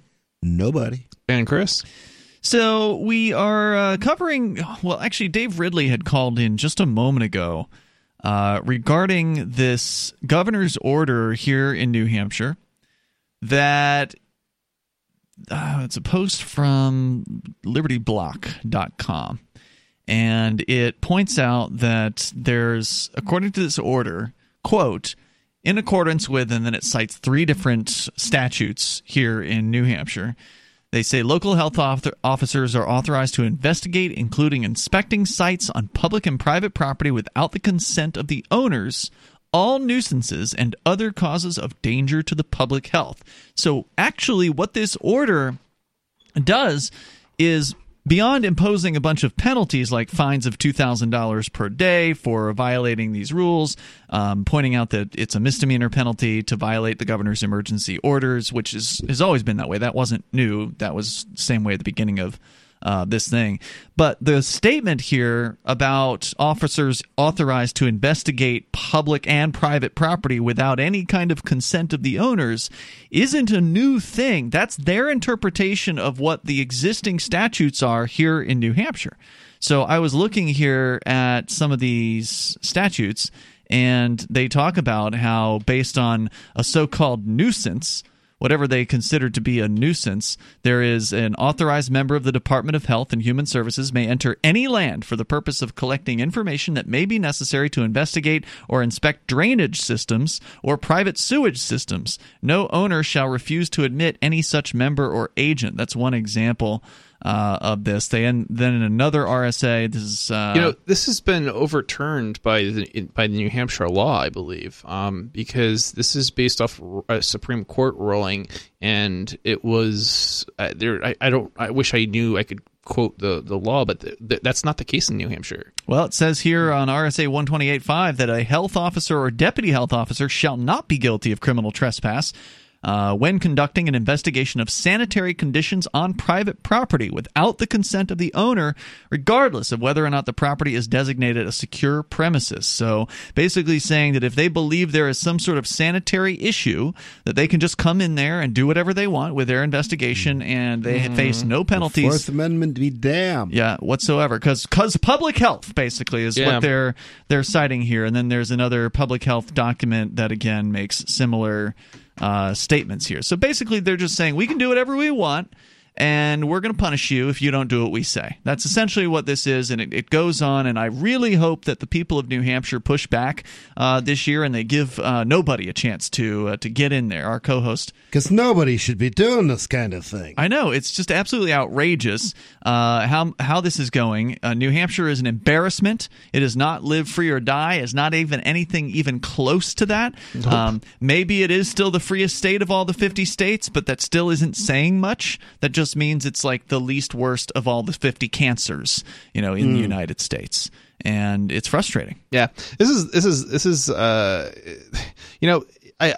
I'm always frustrated by people who are like, well, New Hampshire's not free, and it's like, well, no, it was never free. No place there's no place in the world that's free, right? If there was, I'd go there. The whole reason that people of like mind are moving to New Hampshire for freedom is because there is no place that's free, right? Oh, and by the way, Mark Edge, who's one of our co-hosts here, who still does not seem to be able to make up his mind about what he wants to do.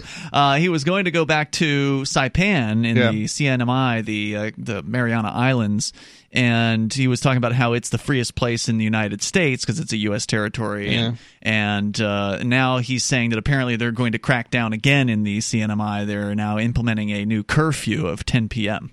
Are you serious? Yep. Wow. Yep.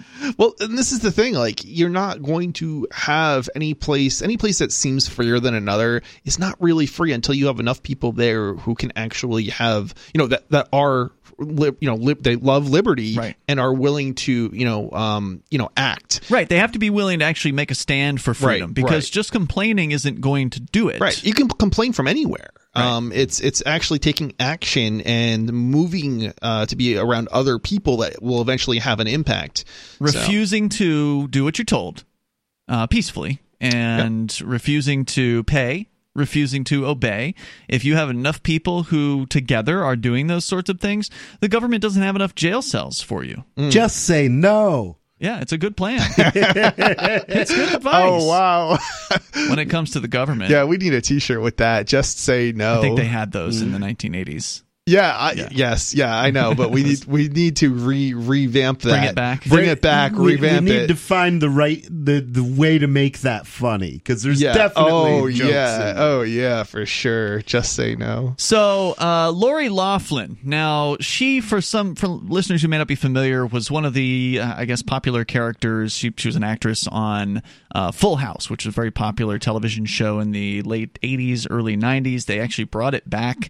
Netflix brought bought the property and brought them all back 30 years later or whatever. I've not seen the newer version of the show, but she got caught up in a bit of a prosecutorial situation last year when allegedly, and now I guess it's true because she pled guilty, legally at least, she and her husband are now going to prison because they helped their kids get into college. According to the story at foxnews.com, two of the highest profile defendants in the college admissions scandal, which exposed the rich and famous paying big bucks to get their kids into the nation's most prestigious colleges and universities, were sentenced today. I mean, is that even illegal? This is something that's been going on for God knows how long. It's illegal when you get caught. I mean, like, isn't this something that like we all know that this happens like regularly? Like somebody buys favoritism for rich people. Well, yeah, somebody buys. I wonder who they a building off. Or a new addition, and then they let them in. Like that's just how it is. It's like it's unspoken maybe, but that's what happens, and then it gets dedicated, and their kid gets in, and so on. Right. So why did this happen? It's like it's this thing that and it's not like this this thing that happened once. It's this thing that happens like every day. You think they stepped on somebody's toes? Nobody? Yeah, I think they probably pissed somebody off and said, I'm going to get you, little. Well, Lori Loughlin and her husband, fashion designer Massimo Giannulli, were sentenced to 2 and 5 months, respectively, by Judge Nathaniel Gorton. The sentences are in line with terms of their plea deals that were laid out months ago. Loughlin, who was wearing, who cares what she was wearing, she appeared virtually via Zoom, initially seemed calm, showing little emotion as her attorney B.J. Trox said she is, quote, profoundly sorry for her actions. But it was when it was Loughlin's turn to address the judge, she forced back tears as she apologized, saying, quote, I made an awful decision. I went along with a plan to give my daughters an unfair advantage in the college admissions process, and in doing so I ignored my intuition and allowed myself to be swayed from my moral compass. I have great faith in God, and I believe in redemption, and I will do everything in my power to redeem myself and use this experience as a catalyst to do good. Unquote. Wow. Describing the devastating impact the charges have had on her family life and career, the attorney said, quote, Lori lost the acting career she spent 40 years building. He also called the conduct completely out of character for Loughlin. He touched on how growing up, Loughlin's family lived paycheck to paycheck. Quote, she didn't attend college because her family couldn't afford it. That from a young age, she was determined to succeed for herself and her family. Highlighted her recent. How is that possible? She should have made tons of money from Full House, right? No, that's growing up. She was an adult when she was on Full House. She was not one of the child actors. I'm thinking this is the little girl. No, you're thinking of the girls, twins. The twins. Yeah, okay. No, the Olsen twins. Yeah. No, this was like their aunt character from the show.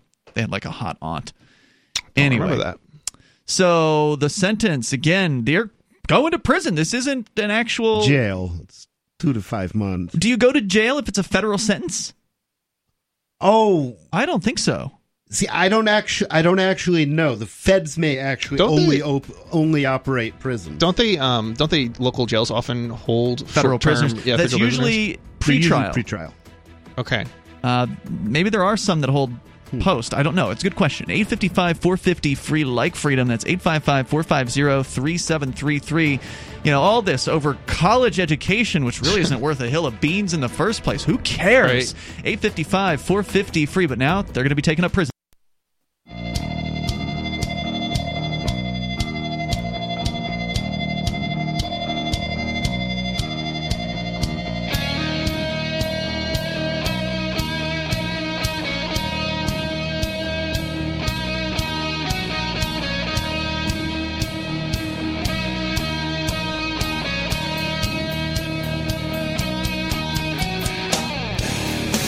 Free Talk Live. You dial in, toll free, bring up anything you want here. Our number is 855-450 free like freedom. 855-450-3733. We have the Discord call-in line rooms. How much will taxpayers be forced to pay to keep Lori Loughlin and her husband in prison cells for several months? In her case, 2 months. In his case, 5 months. What did they do? They helped their daughters get into college. They greased some palms, basically, to get them into a college. Yeah, you'd think they'd have committed some ferocious, violent crime, but no, they just bribed somebody. for something insignificant. Which is amazing to me, because, to me it makes perfect sense that, if you've got a lot of money and your kids aren't that bright, then, that they can't get into college on their own, then, any college administrator with any sense should say, sure, I'll let you in. 5 times the normal tuition, right? And then that means 4 more students can go. And it's what's hilarious is that, like, Harvard lets in people who are really, really dumb all the time. Really? Yeah. And George Bush it's because of basically people giving the school lots and lots of money. Usually I think it involves also legacies. Legacy, yeah. It usually involves legacy. Basically the parents having gone to the school. But the point is, they're still paying for access for their kids. Right. So it just depends on who you pay. In this case, they paid some guy that was going to help them grease the wheels. They bribed the wrong people. I guess you can't pay somebody to help you bribe somebody. Like, you have to do it directly, or it's like illegal or something. Well, it's not bribery when you give the college money directly.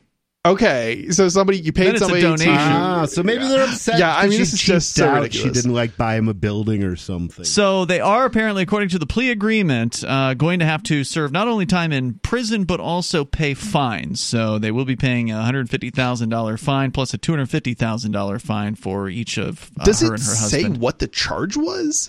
Yes. I mean, because it just they racked so him hard up, to of believe. course, as you might imagine. They hit him with multiple charges. If it's a state college, then it's bribery of a public official. Oh, is it a state college? Is that what happened? Bribery was one of the charges. I'm not sure which college it was. I wonder if it wasn't a private college, and that's why there's actually charges here. I mean, almost every college is state college. But the other thing is, technically, if you misuse, even a private employer, if you misuse their resources by letting people in contrary to policy, then there could be an argument that there's fraud going on there, and that she was an accessory to fraud by paying. Maybe, but presumably, if you're paying somebody, you're paying the school and not the individual that's letting you in.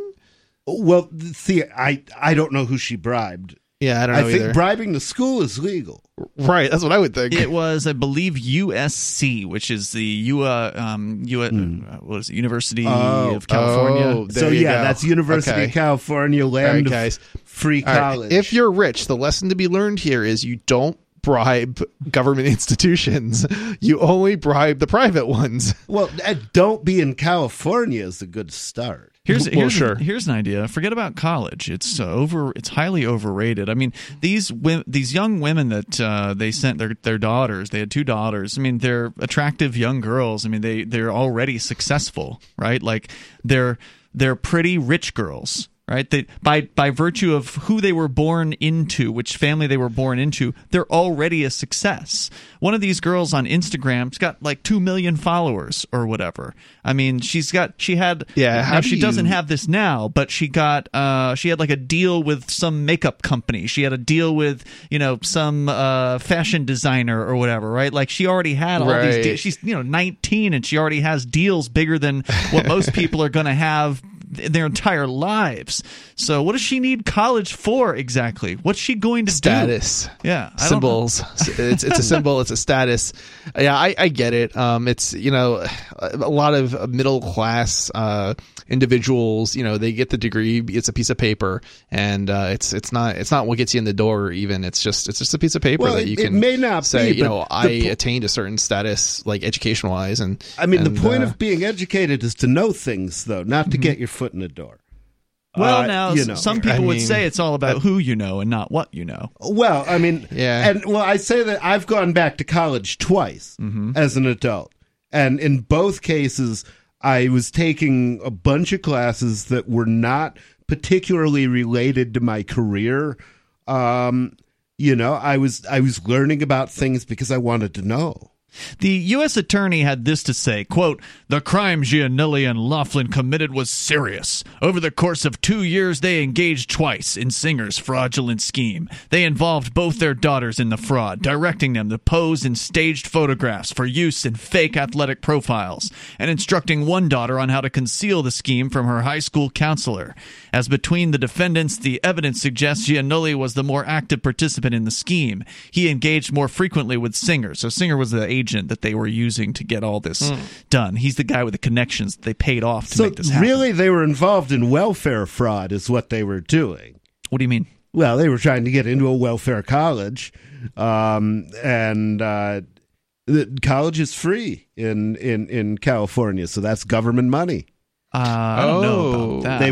They were going to pay, I think. So it's actually interesting. So I have a little bit of an idea here. So he's not entirely off on this. So for the most part, California colleges are heavily subsidized versus but is that true for rich people? So college is free in California. Yeah, it's even for the ultra wealthy. So yes, I don't know all the details, but I actually did apply for a college in California after I already got into college, because I was possibly looking to transfer. Anyway, the point is basically it's really, really hard to get into California universities outside of California because it's subsidized. Now, other states will subsidize in-state students, but they won't subsidize out-of-state students. So Pennsylvania is subsidized, but only for in-state students. If you come from outside the state, you pay a premium.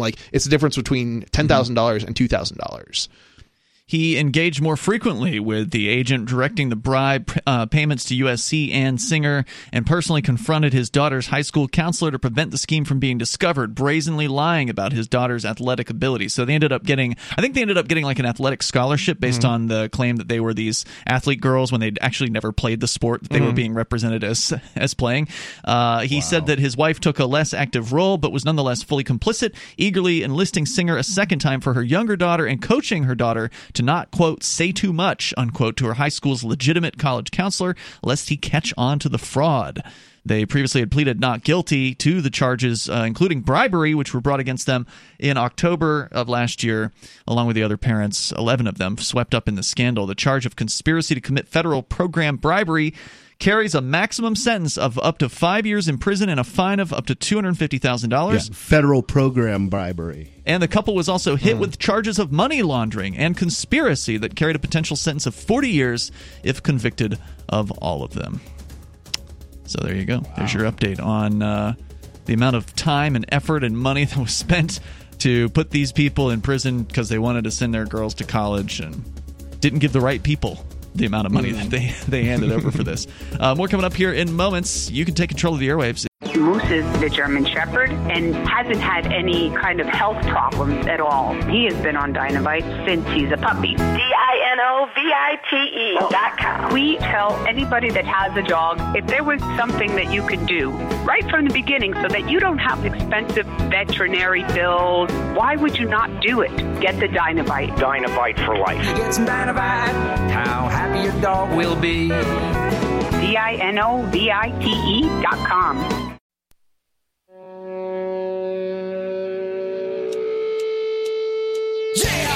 Yep, it's Free Talk Live. We'll take your calls, your thoughts about whatever's on your mind. And you can join us here. The toll-free number is 855-450-FREE. You can also join us online on the Free Talk Live forum, which is part of the larger Shire forums. You can go to forum.freetalklive.com. It'll take you right to it. That's forum.freetalklive.com. It's Ian, Nobody, and Chris here in the studio tonight. We've been talking about some court decision that we're pretty much done with that particular court decision, the one with the so-called college admissions scandal. The Lori Loughlin and her husband going to prison for 2 and 5 months, paying large fines over hundreds of thousands of dollars. And in other California court-related news, looks like a California judge has granted Uber and Lyft an emergency reprieve. Now, I don't know if you'd heard about the major decision recently where a California judge has said that now Uber and Lyft will have to qualify its drivers not as contractors, but as employees. And it's a major attack against the idea of being a contractor and having an agreement with a company, in this case just being completely undermined by the government courts in California. Uber and Lyft were both threatening to pull out of California, to shut down their services, no longer operate within that particular state, which happens to be like 10%, or I think it was like 12% of Uber and Lyft's revenue. It's a big state. Comes from California. So they were ready to walk away from this, but the last chance, last-ditch effort for them to stay active there was essentially a stay on the order, as I understand it. So they were seeking that, and apparently that has been granted. I kind of hope that Uber and Lyft lose on this one. So they can leave the state?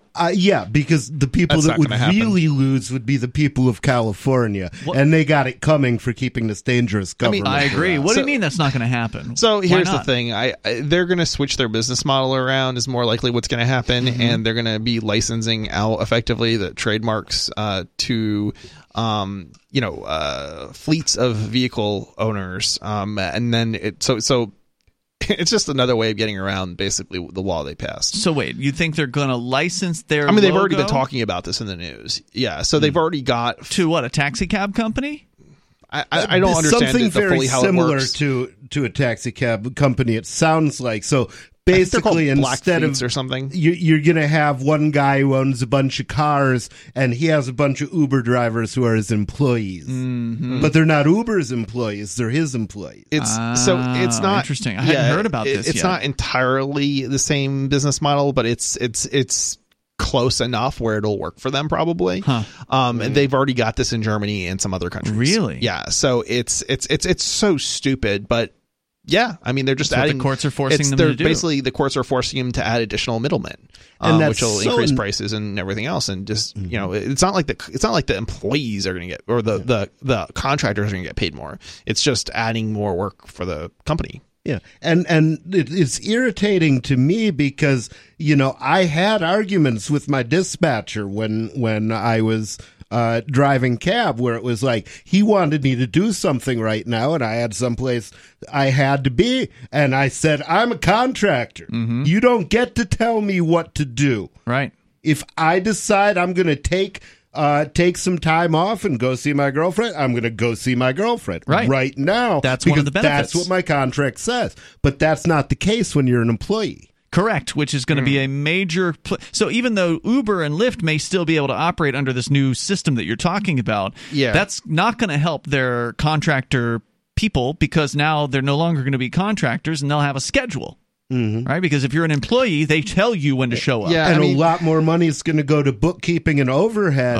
So that has to come out of the earnings of the driver. There's nowhere else for it to come from. There's another way to look at this too. It's actually stifling competition. Right now, there's a lot of competition as a result of the Uber ride and shares. Lyft and the ride shares. And this is this has not been the case, because they've had taxi companies have had effectively I don't know if you say monopolies, but cartels of a sort. And so, this is actually introducing some competition in the market. These cartels don't like that. They have to, obviously, they created a high barrier to entry to get those cartels in the first place set up.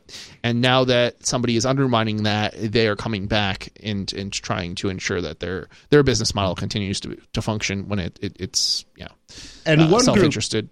One group of people which really loses in this is the last customer? people. Oh, yeah. Well, the customer, and also the last people to become cab drivers never did benefit from the cartel, because they paid $800,000 or $1 million for their taxi cab medallion if they're driving in New York, and now they're never going to make that money back. Yeah, now they're worth a fraction of that. Right. Yep. It's the value of those medallions have already been decimated. Yeah. They're not worth anything like they were. So they again were going to shut down like at midnight yesterday or something like that. If this reprieve was not granted, it has been. So the judge did issue an emergency stay, allowing Uber and Lyft to continue operating under their current business model while they continue to litigate.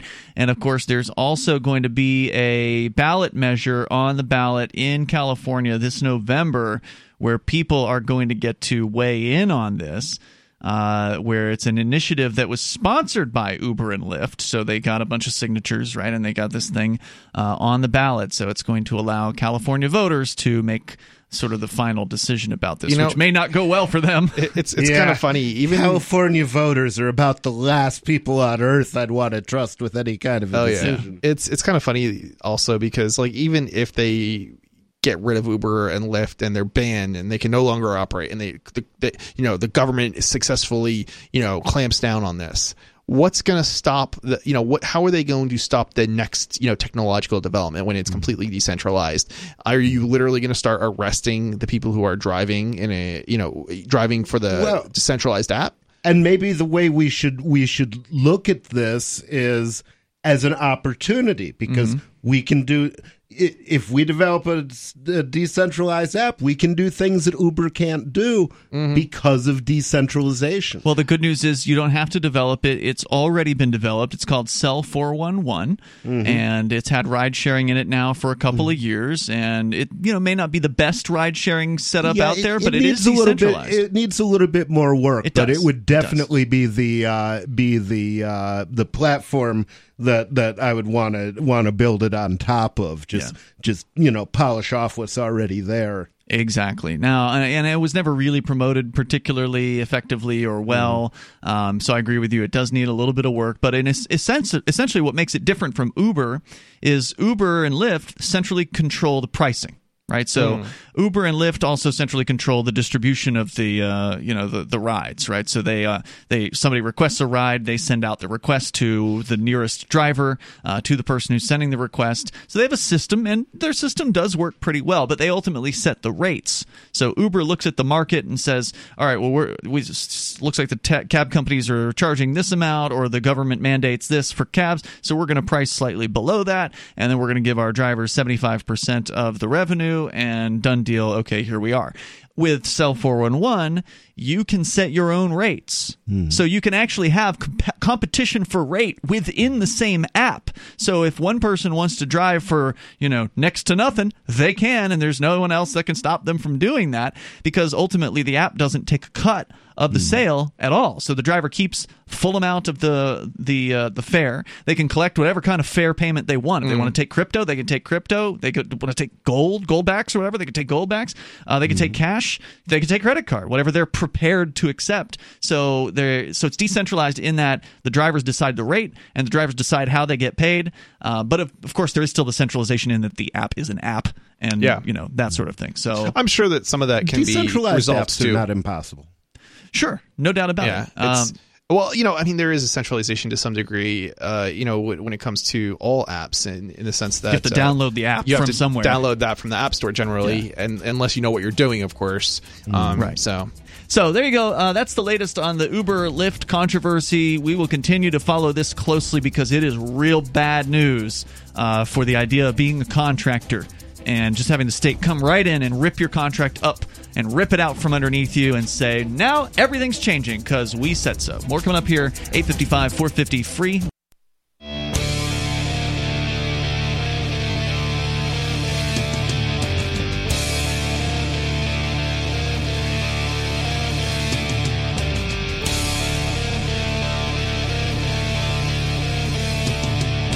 Free Talk Live. You can bring up anything you want here. The number's 855-450-FREE like freedom. That's 855-450-3733. We have the Discord call-in line rooms over at discord.lrn.fm. Here in the studio tonight, you've got Ian. And Chris. And nobody. So we go to your calls, your thoughts. Also want to make sure that you join us online over at freetalklive.com. We got a lot of features there. And Chris, you've also got your own show that you do, Freedom Decrypted. Every Saturday from 5 to 8. And it is, how would you describe it? It's a libertarian, leading, slanted tech show, basically. So we cover, free software, Linux, GNU, and basically anything government related that involves tech. So them stamping down on your freedoms or privacy. You do a good job at that. Yeah. And so check it out, 5 p.m. Eastern Time, start time for Saturday afternoons, correct? Saturday afternoon, yeah. Over at freedomdecrypted.com. You can also grab the podcast audio-only version of it, but it's by default it's a video series. It is, yeah. You can download the videos as well as stream watch it live. A live show if you want. So check out Freedom Decrypted. Also check out electnobody.com for the latest from the Nobody campaign for governor here in New Hampshire. It's true. Which continues on for at least the next couple of weeks. We're setting up a debate between you and at least one of the other gubernatorial candidates. She has agreed to that. We've invited the incumbent as well, the incumbent governor. I suspect he's going to completely ignore the invitation, but nonetheless, the invitation has been made. And hopefully we'll have an interesting debate in about a week's time. So. I still want to go knock on his door and invite him in person. I just want to bring a couple hundred friends. That'd be great. I'm sure the guy doesn't want to look bad, and he would look bad if he had to debate you. Oh, I don't think he cares about that. Really? I mean, look how bad he looks right now. He's a tyrant. I mean, the dude is completely burning a lot of his bridges with people. He got into office and they were expecting him to be like a small government guy, and he has been terrible. I am curious what people's perceptions in New Hampshire are like statistics. Have you seen anything of that nature? What do you mean? Statistics regarding what? Yeah, as far as how well he's doing, or what people voters think. Good question. As far as for or against at this point. At least a couple of months ago, he had tremendous support. Mm-hmm. At least according to the polls, but again, he had my support after he vetoed those gun laws. Sure, I mean he's done a few things right. I mean he did veto some really bad gun laws. He did sign marijuana decriminalization a few years ago, back in 2017. So he's done a few things right. He then refused to sign the next step. So you mean legalization, right? Arguably that was the right choice to make. As bad as he's been, it may be that particular bill was bad. Yeah. As bad as he's been, I think at the same time we could have. He hasn't been as bad as some other states, some governors in other states. That's true. And it's but not he that also I hasn't been the best. I don't want to put him on a pedestal, but I'd call him mid-pack. Yeah, like he's not the absolutely. worst, and he isn't even close to the best. You're right. Absolutely. So he's burning a lot of Republican bridges right now, and I think he's vulnerable. And now whether or not he can be defeated is another question, because right now there has yet to even be a poll that has asked anyone anything about the Republican primary.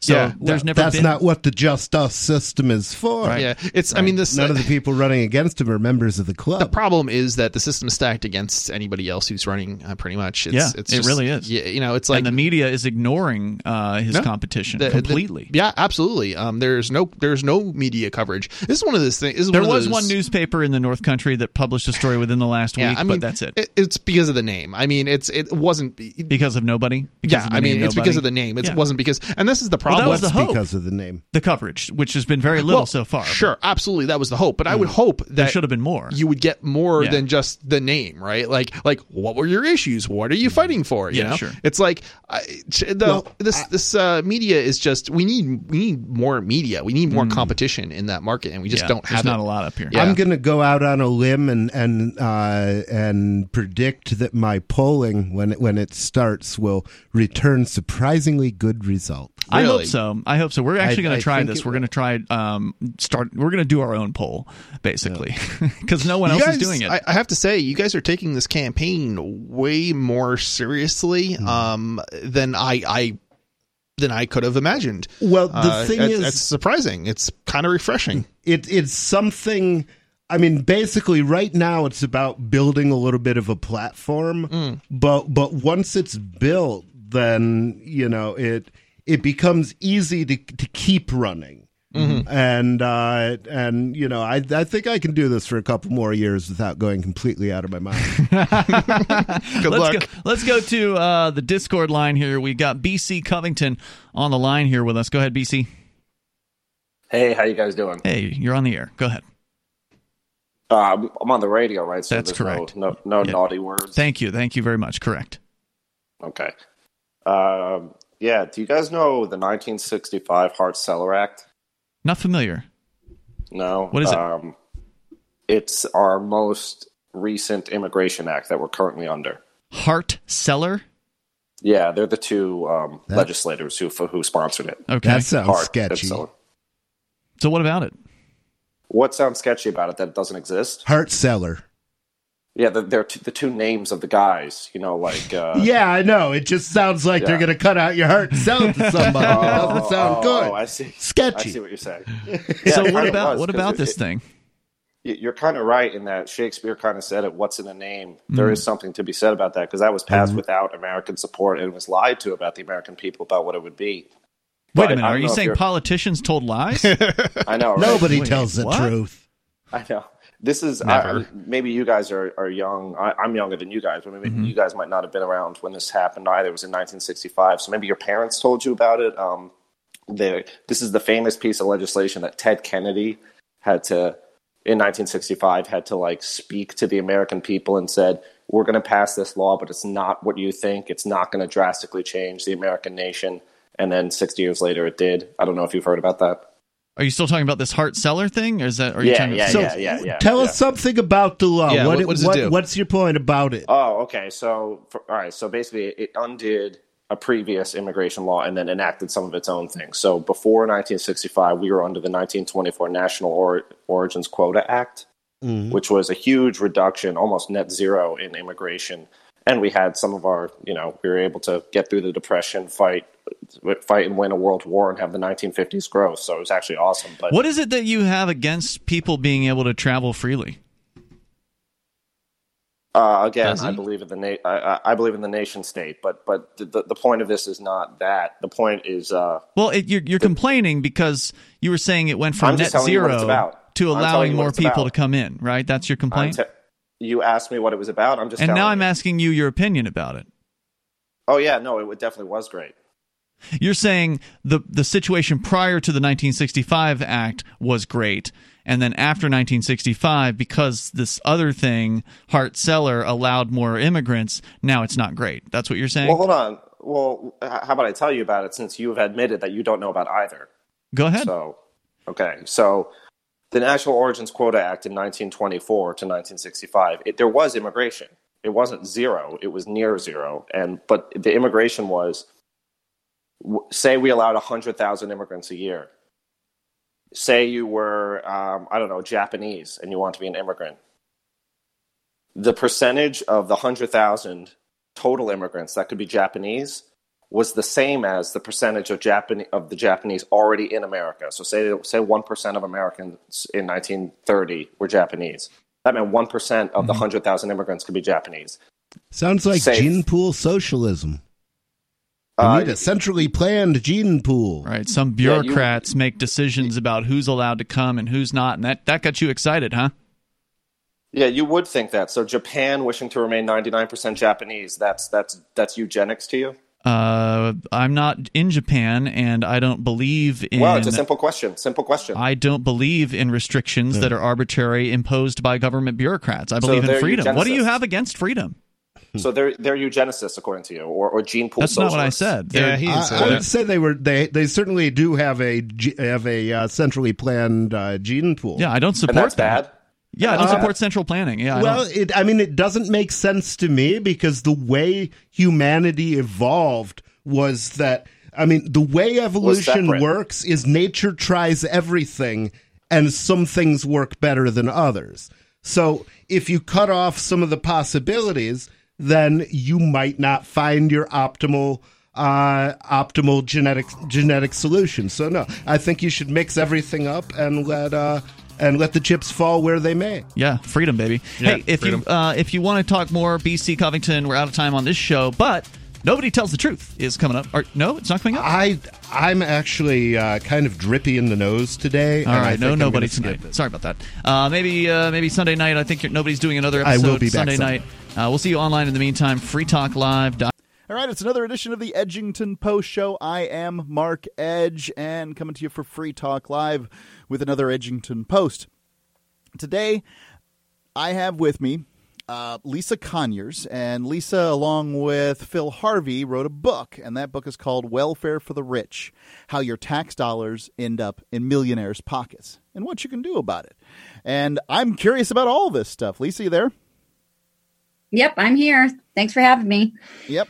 Well, let's define a few terms. That's the best thing to do first. What's crony capitalism? Well, crony capitalism, or corporate welfare, as we like to call it, is where your tax dollars that you pay into the federal government or your state or local governments ends up getting given out to wealthy recipients. And it can be in the form of just flat out checks written to them, or it can be in terms of tax subsidies or tax abatements, grants, all kinds of ways that the wealthy have found their way into your pocketbook and using their legislators to get there.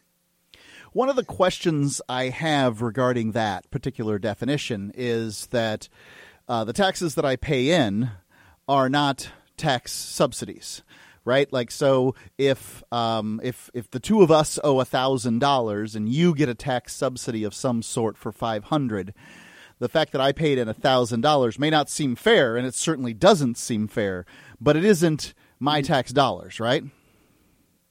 Well, in those cases, I would argue that, I mean, in a sense it is, because, for example, if you're trying to pay for your fire department and somebody isn't paying their fair share, then everybody else has to take up the slack. So, I mean, you can either like reduce the size of your fire department, or everybody else's taxes are going to have to cover that difference. I mean, that's not the way it always happens, but sometimes it does. But you're right. Sometimes where they just don't pay something. But if somebody else is not paying their fair share, everybody else has to cover them somehow. And, as a libertarian, I'm pretty much hate taxes generally, and I sort of applaud people for not having to pay taxes whenever they don't have to pay them. However, I would say that a corporation is the creation of a government, right? Like this entity that we've decided in modern world to call an entity, which is just paper. This paper we call entities, gets a subsidy. Or whatever. But it's the government that created it in the first place. So I would say that and the government didn't create me. It didn't create my son. It didn't create my dog. And it doesn't really have, to my mind, the right to demand money from me for existence. It may claim it for a variety of other reasons, but it can claim it from a corporation for existence. So, we're starting on the foot where I'm already of the opinion that corporations owe taxes and people don't. But I think that, I just want to be clear on the terms of what is what's a tax break and what is them getting my money. Can you tell me about them getting my money? Because that's what concerns me the most. Well, yeah, I mean, a good example would be farm subsidies, right? Because in the case of farm subsidies, a lot of farmers are very wealthy, and whoa! These guys, these farmers aren't wealthy. They walk around in these overalls, and they have little straw hats. Sometimes they carry a weed in their mouth. These aren't wealthy men. Yeah. Yeah. Well, that's what you'd like to believe, and that's what America's been sold for a long time. But the days of the little farmer on his tractor with his little red barn are long gone. And most farming in this country, especially farming that is supported by the government, is big ag, big farming, and, million-acre farms and things like that. And the average farmer earns twice what the average American earns. And you can earn $1 million as a farmer and still qualify for all the various programs that are in part of our farm bill. You say what farmers are selling is largely bull hockey? Surprise, surprise. No, their lobbyists would love for you to, believe in that little, independent farmer, but that's a rare beast these days. And those kinds of farmers are the ones that are least likely to get any help from the government. So, it's not what you think it is in farmland. So there was a cutoff for COVID welfare, limiting only to companies grossing less than $500 million. What happened with that? Well, that was the Paycheck Protection Program, where we gave out about $2 trillion in the space of about 2 weeks. And it was announced as a program, as you said, for small business. But what ended up happening, as always happens, in these situations, when the government starts writing checks, they wrote a lot of checks to a lot of companies that were way bigger than that. A lot more employees, billionaire companies got money. 125 Chinese companies walked away with about $400 million of ours. So, that was a good example of exactly what we talk about in our book. And I'm just sorry that the book came out right when all that was happening, or we would have written about it for sure. So another one that really manages to get a lot of government subsidies, as I understand it, and you know better about this than I do, that's why you're here, is oil exploration and oil drilling. What do they get out of taxpayers? Is it just subsidies, or is it money in their pocket? No, it's money in their pocket. They get, they get tax subsidies, they get tax breaks, they get to write off their exploration. So, for example, they go dig a well, and whether or not they hit anything, they can write that off and not have to pay taxes on what they earn on it. The oil industry is just and it's not just oil; it's natural gas. I mean, all of the energy industries get massive subsidies. Some people think it's only solar and wind that are getting subsidized by the government, but that is absolutely not true. Coal is heavily subsidized. Gas is heavily subsidized. I mean, all of the energy industries have got their hands in your pocket. Down in Louisiana, there's a really good example of this. The big guys like Dow and ExxonMobil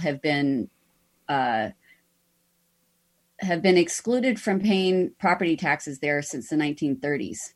And all they have to do is just approach this tiny little commission in the state government and say, hey, we don't want to pay taxes on our property where we're building this massive refinery. And it's basically rubber stamped. And so as a result, Louisiana has a very small tax base.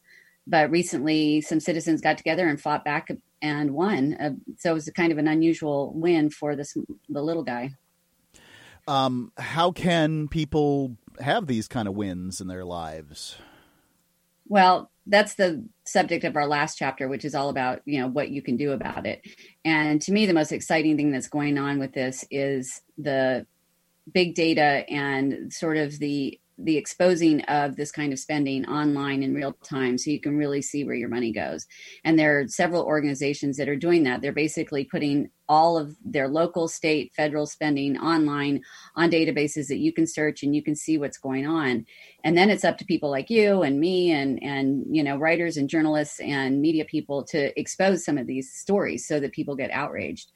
And what I've seen, I traveled the country for 2 years for this book and interviewed people. And when people start to hear the stories of what's going on, they start to think, oh, wait a minute, I'd prefer we weren't giving our money away to rich people, and they get excited and then you can start fighting back. But, the big data stuff is just great because a lot of this stuff used to be hidden and now it's all out there for you to see. Just like the Paycheck Protection Program, they've released lists of recipients now. So you can actually go online and look up everybody who got those the COVID bailouts. And in some cases that embarrassed some of the recipients enough that they gave the money back. I'm sure you heard about there were NFL teams that took money, and Shake Shack, the big restaurant chain. And, some of them were embarrassed enough to just say, oh, maybe we shouldn't have taken that money. We'll give it back. I don't know. I mean, when the government shuts down business in general, it wouldn't surprise me if people go with their hands out. I mean, if my entire business was shut down for 3, 4, 5, 6, 7 months, I don't know. We don't know how long. I mean, look at the movie industry, cruise lines. All these corporations have managed to kind of insert themselves in to decrease their tax base as much as possible. But I mean, it seems to me what we really have here is really bad tax law, in so much as no one human being knows what it is. And if you call the IRS and you ask them a question about your taxes, not some corporation's taxes, but your taxes, 50% of the time they're going to give you the wrong answer because they don't know either. Right. So, I mean, the corporations get together with the government. They write the laws to benefit themselves. No doubt about that. Because that's what everybody's going to do. And rich people have always been served best by the state, best in quotation marks here. And it's a difficult knot to untie, Gordian in its scale. And I just don't have any particularly good answers for it. But other than, what Alexander the Great had for it, which is split the damn thing in half. Steve Forbes back 3 decades ago said we should fill out our taxes in a postcard. And that makes more sense than anything to me. Right. Yeah. No. And I think that, with these bailouts that just happened and are continuing to happen, I don't have a problem with helping out a little guy who's trying to keep his small business going. I do have a problem with multimillionaire and billionaire companies going in there and getting a piece of that. They've got plenty of money to work with. They don't need my tax dollars. And that's what's so frustrating. It's just, I'm all for free markets. I want everybody to chase the American dream as hard as they can and make all the money they want. It just shouldn't be coming from my pocket. It should be from them doing whatever it is they want to do as a business. Turns out the free markets ain't free. Yeah, no, free market isn't free. And unfortunately, the big guys tend to game the system. And there's a reason for that. I mean, you talk about big government. For every dollar you spend in D.C. on lobbying, you get $760 back. Yep. Try and get a return on investment like that anywhere else, Lobbying is rent-seeking behavior, and, it's not a government by the people for the people anymore. It's a government by the lobbyists for the corporations. And It is it's a real mess. Lisa, where can people get the book? The book is available on Amazon and Barnes & Noble. You can also go to our website, welfarefortherich.com, and there's links there to get the book. And you can also, all of our interviews are on there, as well as a link to our previous book called The Human Cost of Welfare, which was all about the welfare system in this country. So, go to welfarefortherich.com and you can learn more. And then in spring of 2021, there'll be a PBS documentary coming out called Corporate Welfare, Where's the Outrage? On PBS next spring. And that has stories from the book. And so you can learn more about what's in it. Lisa Conyers and your co-author Phil Harvey, Welfare for the Rich, How Your Tax Dollars End Up in Millionaires' Pockets and What You Can Do About It. Looking for a great real estate investment? Consider New Hampshire, which is ground zero for the Liberty Movement. Your first call should be to Mark Worden from Porcupine Real Estate. He's more than just a real estate agent. He's your New Hampshire concierge. Where are the best places to live? Do you want farm, city, the burbs, or forest? Do you want a duplex or multifamily building so that renters pay your mortgage? There are homes in all price ranges in New Hampshire, and Mark can help with financing too. Invest in liberty and property. Mark Worden can help. PorcupineRealEstate.com. This is a pandemic survival alert and the most time-sensitive messages you will hear this year. You still have time to plant a 1-acre crisis garden and secure a supply of your own nutrient-dense food. But time is running out, and it's one deadline you don't want to miss. Who should plant a crisis garden? Individuals, families, churches, communities, anyone or any group that sees hard times ahead. Let's face it, even the mainline media is talking about food supply disruptions and the growing number of grocery store workers who are becoming sick. But there's more. Meat packing plants are closing, mile-long lines at food pantries, and more farmers now in financial trouble. The truth is, growing nutrient-dense vegetables this summer may be the single most important thing you do. Go to survivalseedbank.com and watch the new video to understand what we're really up against. Get free bonus seeds, special quarantine reports too. Don't wait. Every minute counts. Go to survivalseedbank.com. That's survivalseedbank.com.